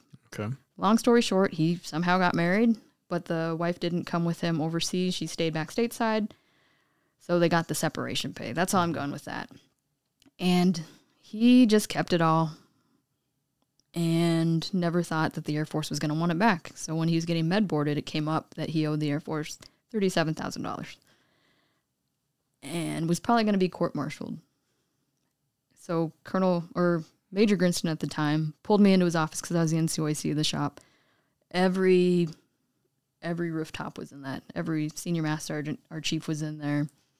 They just want to know, everyone was ready to let this kid out of the Air Force. That's the nicest way of putting it. He was more of a hindrance at that point than he was a help. But Major Grinston only asked me about his work performance, and I couldn't dock anything he did work-wise because as a debriefer, he was spectacular. He was the person I asked questions to. So you can tell all the leadership's waiting for me to just icing on the cake, throw this kid under the bus, and here Major Grinston is asking me only work-related questions. And one question he asked me was, how could he be good at his job if he's only a 5 level and he's not all systems qualified? And that, challenge, right? Well, sir, none of us are all systems qualified. In fact, I think there's only 1 or 2 people in the AMXS that are. 2, I'm probably the closest, and I'm nowhere near. And it just happens because I'm a spec, and in England, we helped everybody out, so I could do IFCS job a little bit. I could do E&E's job.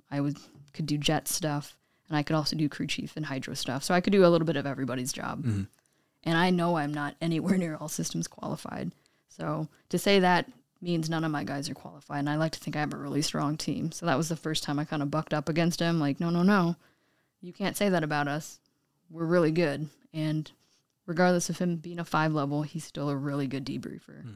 And then all he did was ask me work. I waited for him to ask me about anything else, and he didn't. And by the end, he's like, yeah, you're done. Thanks. And I could feel everyone just staring at me. I'm pretty sure I still have a scar on my neck for someone just staring me down. And later on, he comes to me at the vending machine, like a day or two later. I think I shared this on my podcast. He's like, Sergeant Northam. And back then, staff sergeants and commanders, no, we don't, especially back then, 14 probably, 2013, 2014. You don't have that rapport with your commander. It's like, I'm really proud of you. Because of the snack choices I'm making. Like, he's about to get a whatchamacallit out of the vending machine, sir. I don't know is that what you're proud of me for? It's like, no. You stood up to me. It's like, oh, I didn't stand up to you. This is what I'm thinking. I didn't stand up to you. You just asked me questions that I couldn't lie about. It's like, you told me the honest truth. And long story short, this squadron commander went to had this kid's back. He got him out of confinement early. He got him a reduced sentence from the court-martial originally, too, I think. But just to know, and then this guy was also always out on the flight line, always at work. Not like creepily, I'm always listening to you. We had one of those. He would take a radio home. But he would be out there on mid-shift every now and then to check on his people. He would be out there at like 8 o'clock at night. Sir, did you not go home yet? He's like, I went home, but I came back because I wanted to check on my people. So again, seeing that connectedness he had with people and the willingness and he went out of his way to make sure that he was meeting his people and he knew who was working for him. I thought that was really cool. Yeah, sounds Major Griston now. Colonel Griston? Colonel Grinston. Grinston? Sounds like he's over at South Carolina now, I think. Shaw? No, the better one. Charleston. Oh, Charleston. That's a nice one. Yeah. That would be nice to be there. It sounds like he did something similar to the first postmaster, is just be around the people, coming back to work, and then showing gratitude or for appreciation for you standing up or saying what you thought. Like, sounds like that's what made him memorable to you.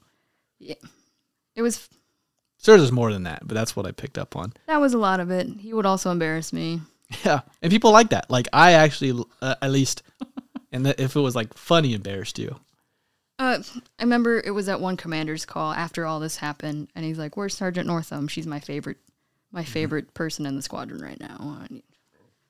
I mean, it's a compliment, obviously, but you don't want to be singled out like for something like that. You know what I mean? Not because it's a do-good thing, but you just don't want that humility. You don't want the recognition. I was just doing something that I knew I had to do, for lack of better words, for integrity. Right? Yeah. We knew I couldn't lie about his work performance. I could have easily told the truth about everything else in his life, and that would have been enough probably to change the outcome. Yeah, it sounds like you knew your role though. Like, as a follower or subordinate, that's, if he asks you a question, it's not your job to be talking about other things. Just tell him what he's asking. As much as I wanted to, I won't lie. I really wanted to, and I think they all wanted me to too. But yeah, I think you made the right choice. Anyone else? How about locally? So he's probably going to hear this because you're probably going to have him on the show, but I've really appreciated everything Chief Guzman has done. He's our current command chief at Fairchild. Just super excited when I took on the role. I think as soon as I got there, he wanted to have a meeting just to be on the same page, figure out, we still have usually monthly sync ups, just to make sure that whatever I need, I get to an extent on how to make the base better or how to help out the airmen, because that's basically what my job is. But he's included me on a lot of different things, and this role has been super incredible. I like working with people, and just it's forced me out of my comfort zone, and that's the biggest thing when you mentioned you like where you're at in your AFSC. Yeah. It forces you out of your comfort zone, and hopefully it forces you into a role that you enjoy. I'm sure there's chances that you wouldn't enjoy certain roles. Maybe you really want to do honor guard, and then you realize you really don't want to stand there in the cold, or you don't want to be the person having to thank someone's loved ones for their service, because I know I couldn't do that. I'd probably break down every time like a little baby every time I had to thank someone's loved one for their loved one's sacrifice. But he's just always, he's very transparent too. And that's another Air Force word that I don't really like. Yeah. But he's very open with everything, and he'll tell you if your idea isn't up to par. And one thing he's always kind of said is, don't ever say no. And sometimes you really do have to say no, but for the most part, can we make it work? And I've learned in this role, it's easy to say no, but like one thing I don't really want to be taking on that I am going to be taking on is the first term officer course. It just, my job in the AFI pretty much says that I'm primarily here for enlisted. It's not that I can't help officers, but in a squadron or a base of 3,500 airmen, I'm supposed to look after the enlisted members. It's not that I can't. That's just my focus, though. And so I don't have to create the course. I have to find the course because it's hidden somewhere. But learning that it's going to help more people and look at bigger picture. I'm sure just being a senior NCO, you probably noticed that too, is just seeing the bigger picture instead of just always saying no or that's stupid or I don't want to do that. It's why don't I want to do that? And is it really something I don't want to do, or is it just something that's uncomfortable and I need to be uncomfortable? Like with the graduation. I volunteered for it for ALA, and I was like, shit, I don't want to do this shit. It's not hard. I just don't want to do it. Yeah. And it means I have to talk to protocol and I have to do all this other stuff. And then I looked at the list. Like, I know half of these people that I have to reach out to, so it shouldn't be hard. I just didn't want to do it because it was something that was going to take away time for me to do something else. Sure. And it took me like an extra 10 minutes, honestly, to fill out all those forms and send them off to the different organizations. But yeah, you went on a different things there. I think with the ALA thing, like not want to do graduation, I agree with that. Same with like this visit, like there's no real instant gratification. It's a lot of work, a lot of planning for one moment. And then even in that moment, it was not about you, it was about the students. And you let me speak. So yeah, like it wasn't, I could see that, like the gratification side definitely making it unexciting to do. But as far as like Chief Guzman, and if you had something about that, go ahead. Oh, I knew it was for somebody. Like it wasn't for me. It was for these 16 airmen or NCOs that spent the last, 10 weeks with us, 11 technically, but they're only with us for 10 weeks. Sure.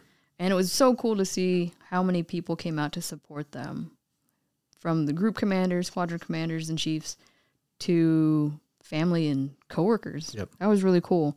So that totally made it worth it. Yeah. Again, it wasn't hard. I think it was the food part, and I'm glad Anthony took that over. Cause I don't want to call these. Yeah, I didn't want to call these places and find prices and quotes. I just wanted to do that part. So that part worked out really well. I agree. Yeah. But talking about Chief Guzman, I agree with you. He is very transparent. I didn't know that was like his philosophy or idea to never say no. Can you make it work? Is that something he says often or just to you? He says it in a different way, but okay. It's pretty much something he lives by. No should never be the answer. Yeah. As for someone who's at the top of the enlisted ranks at our base, like it's really nice to know he feels that way, because just through my experience with him, that is what he does. When I asked him if I could do this ALA thing, I'm just like some guy who just showed up and said, hey, can I do this? And he was like, yeah, I guess. It betters people, yeah. He was like, let's give it a shot. I was kind of worried I had to really sell it on him on like why. And it was just very like, sure. And yeah. I was like, cool. When we want to do that award thing, he's like, yeah, sure. I'll sign it. Like, it just makes it so easy to just ask him. Like, I feel like as E7s, asking E8s or E9s or commanders for things can be kind of like, you're kind of hesitant because you can't just keep asking for things and they're always going to say yes. So asking for things, I'm always very hesitant to do it. But he has kind of created that environment where I feel like I could just text him or send him an email, hey, can I do this? And like made that more comforting, which I like to think has a great impact on the wing, because now I can just do these things. And Niccolo, when he won that award, probably meant a lot to him. He had a really good speech. Like, I wasn't expecting that. Yeah. And that's just because Chief Guzman had, I guess, that attitude of, sure. He didn't want to know why we won an award, didn't ask. He just said, sure. So I feel like that's something, I don't know if I do that. I feel like I say no sometimes. I try not to, but that's something I definitely could take, is try to say yes.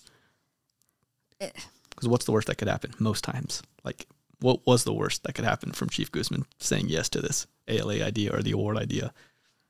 That's actually how I got my NCOIC job. So a 6-month rotation.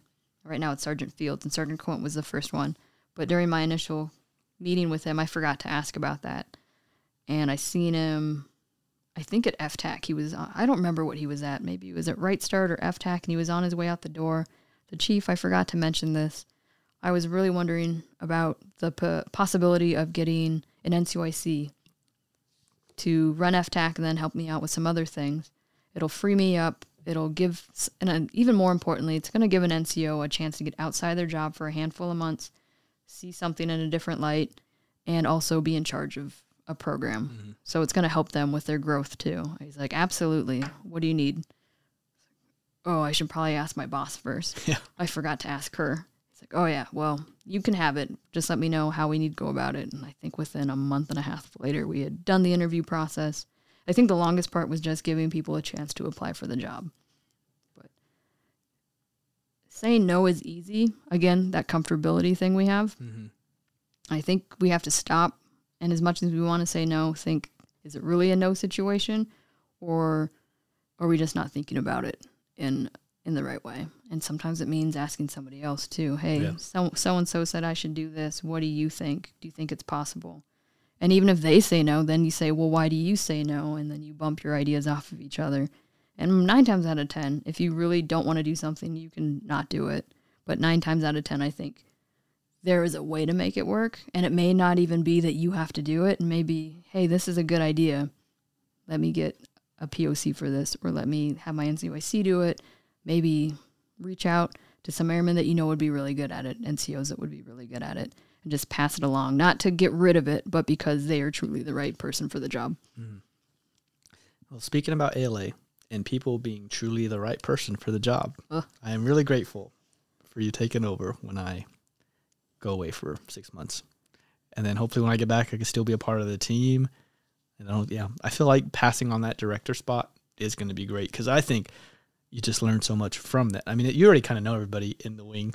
So you, like for me doing it here, I know most people just because through ALA. Sure. I know most chiefs now, which really helped with this command visit, because I could just hit these people up and they kind of know me too. Like there's just so much growth and benefits from doing things and knowing people. And a lot of people will, talk shit or call it cheesy to like network or get your face out there, visibility, but it pays off. It does.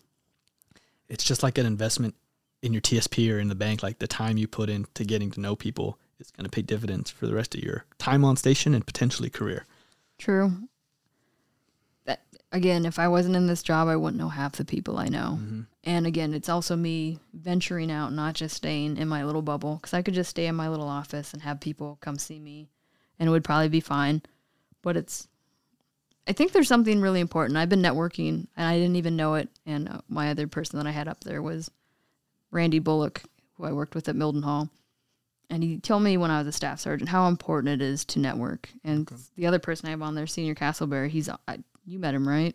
In the short time Top you guys... Top 3 president? Yeah. Yep. They both are so good at networking. And it's not that they're trying to do it. They know that it's going to benefit down the line.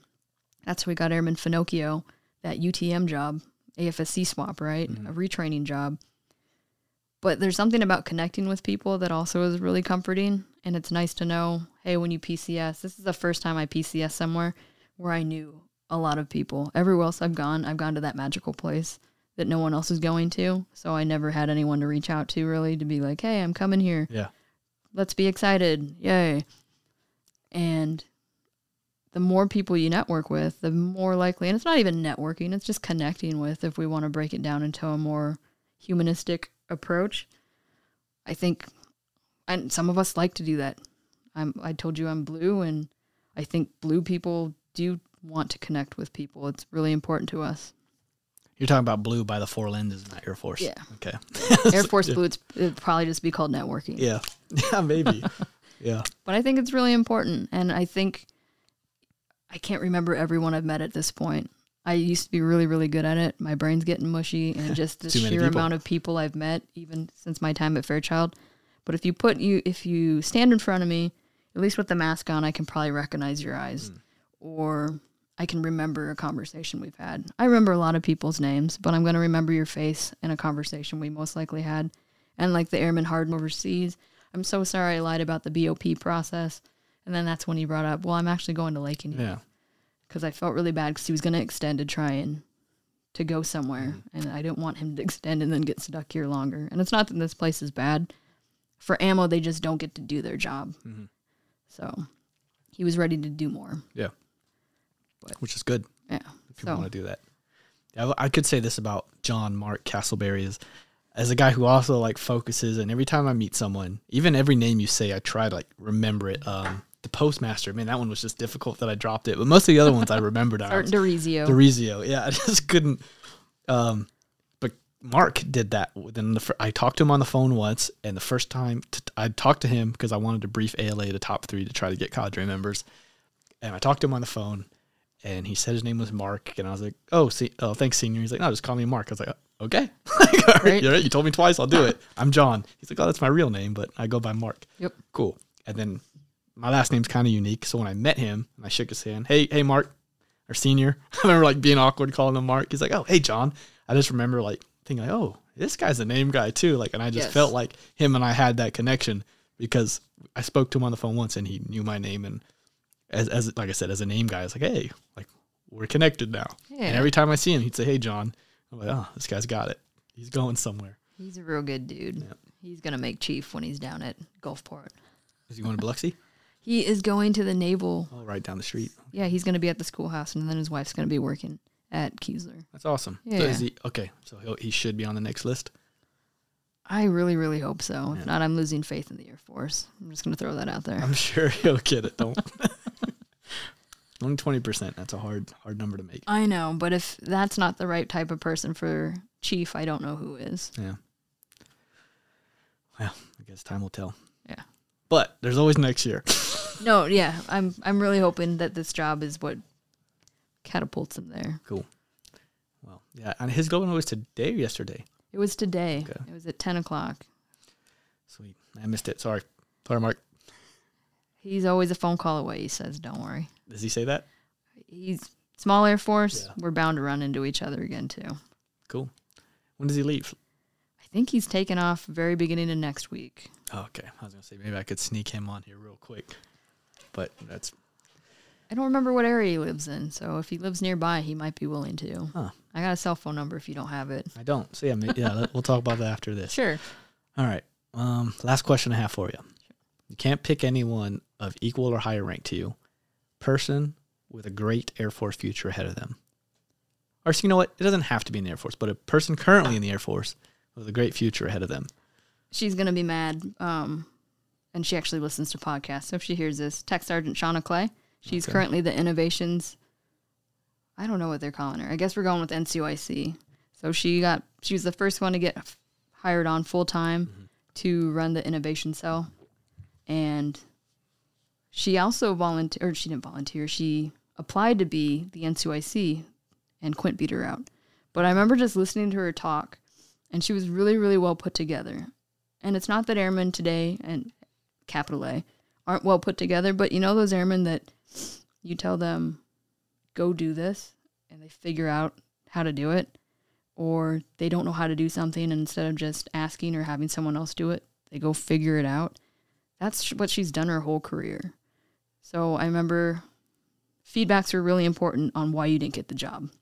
I wanted to be personable, and so I met everybody after the interview process and told them, this is why you weren't picked up. And for most of them, for her and the other person who's now my NCOIC, it was just Sergeant Quint he had that little extra something that we needed for the first person to be NCOIC. But I remember we had a long talk after, probably about an hour, and just listening to all the things that she had done. She's like, you know what? It's bullshit that airmen don't know how to write, and it was bullshit that staff sergeants and techs didn't know how to, and I wasn't very good at it, and I wasn't good at bullet writing. So I learned. I read old bullets. I practiced, and now she just won the third quarter the third quarter wing awards, and she's putting together a package for annual awards. Hopefully she wins. She won NCO the third quarter for the wing? Yep. Oh, that's awesome. Yeah, just really well put together airman, and I don't know how to describe it. Maybe it's because I see some of her qualities that I like, and just well put together, show up on time, be early even, know what you're doing. If you can't figure it out, try and figure it out. Ask for help if you absolutely need to, but just keep going and take care of your people.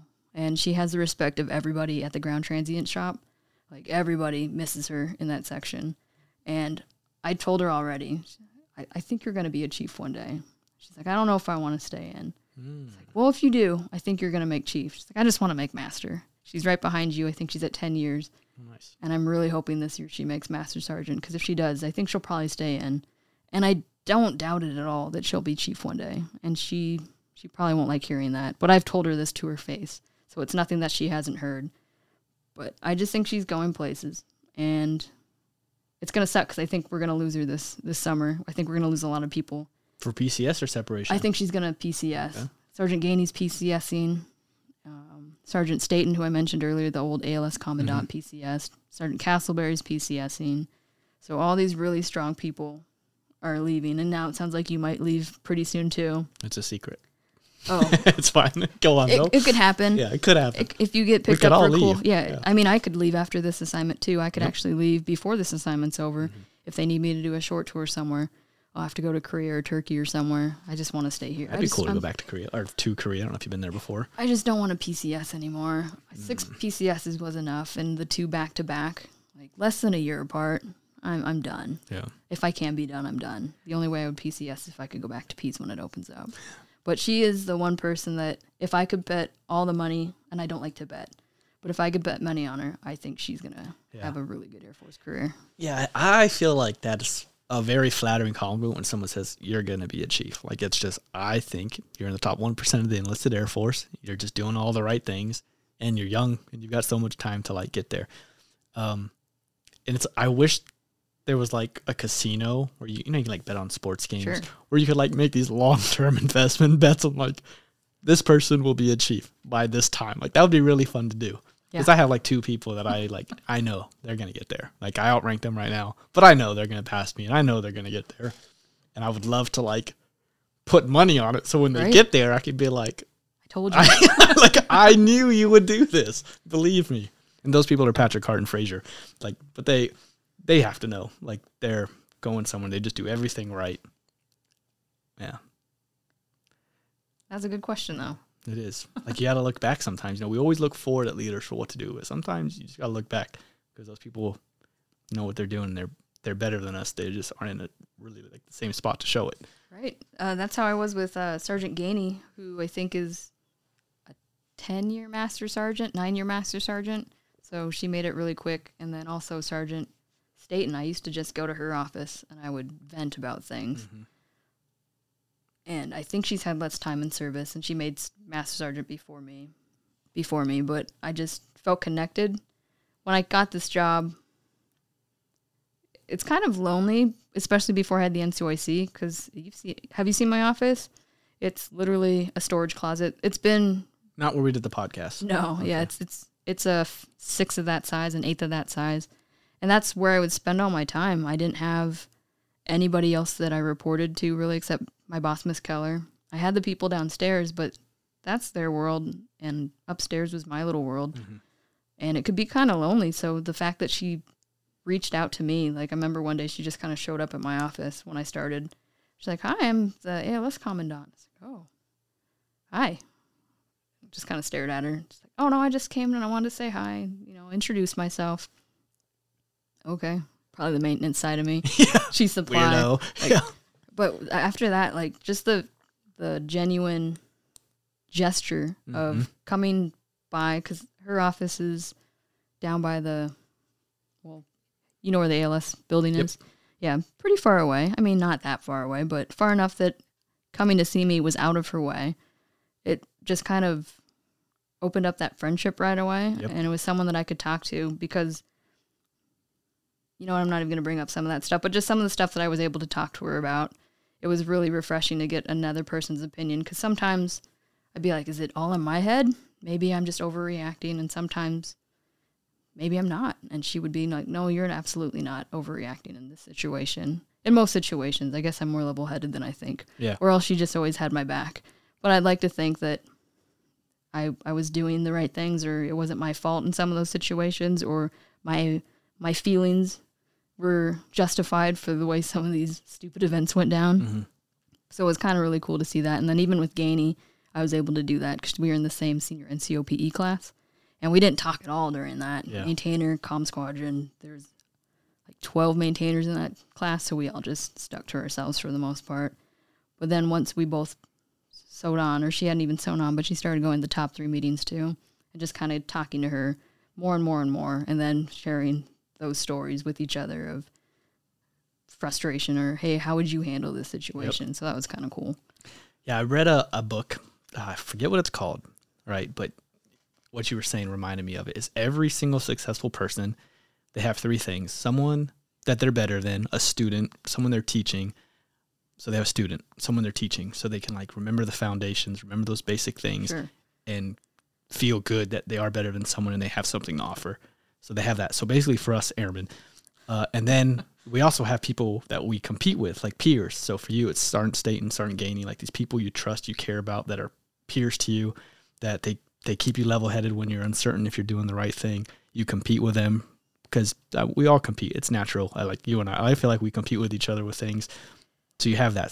First you have people you teach, people you compete with so you stay sharp, and then you have these mentors, people that if you don't know the answer to things, you can just ask and figure it out. People that you know are better than you. Chief Guzman to say, like just sure. Other chiefs, other seniors, maybe even other masters.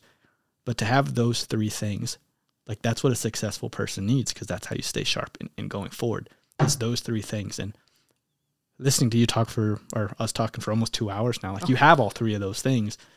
But I feel like, I don't know if you've ever just identified it, but now that you know that, it's just, I feel like everyone needs to do that. Just figure out who you're teaching, keep teaching them, because that'll help you and they'll really appreciate it. You'll see them grow. Have your little peers that you compete with that you also trust, and then also have these people that you've deliberately told, you're my mentor. I really appreciate everything you do for me. And then to just always hit them up when you have questions or don't know what to do. Because just think of like my biggest stress as an airman or NCO is there's so many things that come up that I don't know how to do. If I just knew that I had that one person I could hit up and be like, how do I do this? And that they already know they're better than me. I've told them they're better than me, so they would just give me the answer without judging me or making me feel like an idiot or saying, go look it up. Yeah. Like to just have that. Like I don't worry about anything because I know anything that comes up. I might not know the answer immediately, but I'll figure it out by tomorrow. Like I'll have it. So I think those 3 things are really important. Oh, that's and cool. it sounds like you've got that with Gainey and Staten, at least the middle side. Yeah, those are definitely 2 of the people here that I had reached out to the most. It's been, the whole transition has been interesting, just going from, well, when I first got here, I was still a tech sergeant, no line number or anything, and I was just working the line. I was just one of the 55 ComNav troops at this base, no big deal. And then when the NCOIC got ready to retire, he bequeathed me his job. So I was the NCOIC for a little bit. A master job? Nope, still a tech sergeant job.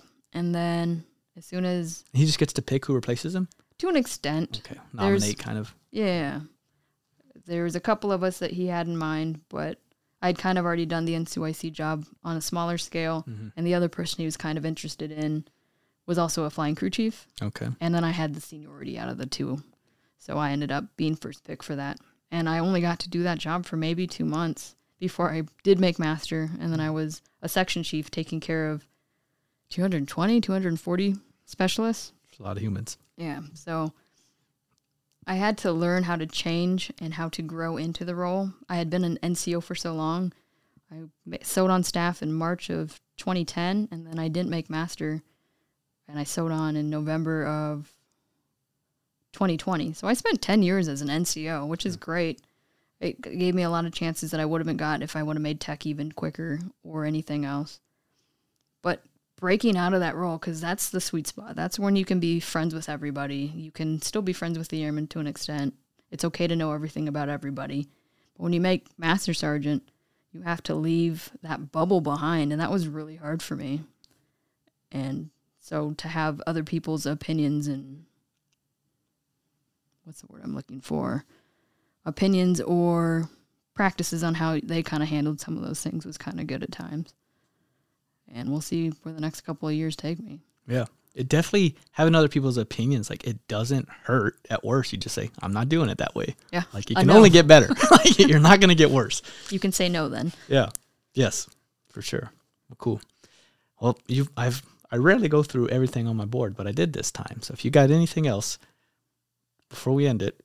No, just thanks for having me. It was really Sure. cool because I watched Goose's 3-hour-long one. I watched good parts Watched of that it or one. listened to it? I watched it because I didn't know there was the listening option too. So Yeah. I saw everything, and I don't know if I'll watch this or not, but I'll listen to it for sure. I'm Sure. sure my husband will at least. Cool. Hey, Bob. But, yeah. Oh yeah. Hi, Bob. But I really appreciate you choosing me because I've seen all the people and I've seen the list of the people you've had on the show. Yeah. So it's pretty. I feel honored to have a chance to come hang out with you for a bit. Sure. Well, you have an interesting story and you shared it, and that's what this is about. And I had fun. I think that's actually the main reason I do it is talking to people, hearing your own voice. I think we just say cool, interesting things, and you just like learn more. So I know I grew from this. Hopefully whoever listens does too. We'll talk Gunderson into doing a podcast Sure. on yours. And while we're on your podcast, one thing, I did a podcast with her earlier this month, me, Scott Douglas, Brennan Gieslin, we call him Goose, and Erica. And it was about Air Power Leadership Academy. It was about 45 minutes to an hour long. And so if anyone wants to hear that, us talking about the first ALA here at Fairchild, where exactly can people listen to that? So they can go to Apple Podcasts, Spotify, Google. I didn't even know there was a Google podcast till I got this Pixel phone, but it's just called Refuel Team Fairchild. And it's on all the listening devices. It's through Anchor FM. And we try and have, if people happen to listen to this and have ideas, I'm always interested in whatever people want to do. I was telling John earlier that we were looking at maybe doing what I wish I would have known before I deployed, because it wasn't on the checklist type thing. So whatever ideas you guys have, I actually just did my leadership philosophies. Oh, And so those will be coming out early next year. I'm going to be interviewing Chief Krzelnik, who's our AMC command chief. So whoever wants to be on it, maybe I can figure out a way to zoom in people and do interviews that way. I got to interview Chief Osby, who is the AFES senior enlisted leader. And he has interviewed everyone from P. Diddy to everyone, like anyone famous that you can think of, he's probably gotten to interview. And I know he hasn't been face-to-face with them, so maybe I'll reach out and figure out how to bring people online. yeah. Because how cool is that? And I don't mean I have to interview famous people, but even people that are stationed at other places. How cool would that be? Yeah, that is cool. It's actually, I know I was like closing, but I have been asked, like suggested, hey, you should do virtual. Like you could get you could have a broader audience, and like there's some people I really admire, and I would love to actually have this with them. And I'm not trying to talk you out of it, but there's just something about this, like looking at For you, sure. especially you're only the second person not drink with me, which I'm not pressuring you, I but got like, my- yeah, you're drinking water. Yeah. But there's something about this, and I feel like I do this because it's fun, not so much for like yours is partly work, but there's just something about like looking at someone and being around them to where like I'm afraid of doing the virtual thing, but I have considered it. But I think for yours it would be good because I would love to listen how like Chief Krzelnik only has 30 minutes with you because he's only here for a short amount of time. But if you did it virtual, maybe you get General Minihan or longer time with That's Chief true. Krzelnik. So I think for you that would make a lot of sense. And if you use this, it's really easy to set up. So Chief Guzman, you should make her get one of these. I'm sure he'll be on the podcast and he'll say the same thing when he's on here. Yeah, he said he'd do it. Like I said, we were both at the Christmas party, and I don't know if you remember. So I will ask him eventually, I'm sure, before he leaves in like July, doesn't he? Yeah, he doesn't leave till the summer. I guarantee you get him on there. And if Senior Castleberry has time, I'm pretty sure he would do that. He absolutely jumped at the chance to do mine, which I thought maybe he wouldn't for some reason. So, yeah, he did one of my 5 parts. Okay. One thing that Chief, I know we're dragging this out now, but one thing that do Chief it all the time. Diedrich said on ALA was, by the time you make senior NCO, you should kind of have your leadership philosophies or traits. And I was like, shit, I don't have mine. I know what I kind of value. But during ALA, over those next couple of weeks, I wrote down the things that were important to me. And I just chose words, kind of like they did. Well, before we close, are you willing to tell us what yours is? Yeah, so I have North America's Hacks, and it's humor, humility, accountability, connectedness, and kindness. So those are my 5, and I'll share the same thing I shared on my podcast. I'm guessing you've never seen Gilmore Girls. No. And that's totally okay. I'm surprised how many people actually haven't seen that show, both men and women. But there's this one episode where they talk about what the plural version of cul-de-sac is. Do you know what it is? Cul-de-sacs. It's cols-de-sac. Oh, So I never got cols-de-sac. And it's a huge thing on the show, too. So I figured if they can have cols-de-sac be that as the plural version, I can have Hacks as my 2 H's, and then that's how I have North America's Hacks. I like it. So, but yeah, those will be coming out. I have Gainey. Gainey's got a philosophy ready? Oh, no. She came to talk on one of them. Senior Castleberry did. Tania Johnson, who's also going to be in ALA. And then Senior Watson, who I guess you met over in Korea. Yep. And he'd be another good one to get on here, too. You should. He's hilarious. Yeah. He was my humor person. Okay. And then, oh my gosh. Oh, I had Kreider and Klein do Humility. Nice. The figure for shirts. Yeah. They probably know how to. It's a good choice. Yeah, especially after Chris's poor truck. I don't know if you've seen that. He totaled it on Christmas Eve. So thankful everybody's okay, but that poor truck. Hopefully he got a new one the next day. I'm hoping so. I can't wait to see what he's driving next. It's got that big GMC. I don't know if you've seen it on base. No. It was really cool looking. So maybe he'll get something else cool. Yeah, he should. But cool. Well, again, thank you so much, Erica, for being on here. I never said it until this moment. You maybe picked it up from her philosophy, but her name is Erica Nordum. Oh, yeah. So if you put her first name last name first, it says North America, which is really cool being in the military where we do that. But anytime she signs in, it just says North America. It does. So I think that's really cool. She didn't take her husband's last name. I don't know if it was for that reason alone, but I think that's a cool reason. The main reason. Yeah. And he understood going into it. Yeah, I would too. Cool. Thank you so much again for being here. And I guess we'll see each other tomorrow. Awesome. All right. Bye.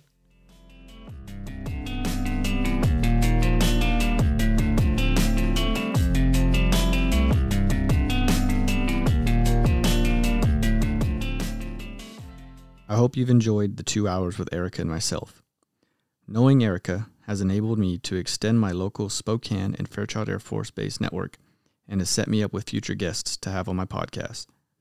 If you want to hear a 45-minute conversation between the initial cadre members of the Fairchild Air Power Leadership Academy, Erica's podcast can be found by searching Refuel Team Fairchild on Spotify or Apple Podcasts. When you're looking for it, the episode is dated 17 December 2021. Thanks for listening to Havatashi Podcast. This podcast is available on YouTube, Spotify, Apple Podcasts, Pocket Casts, Breaker, Google Podcasts, Radio Public, and Anchor.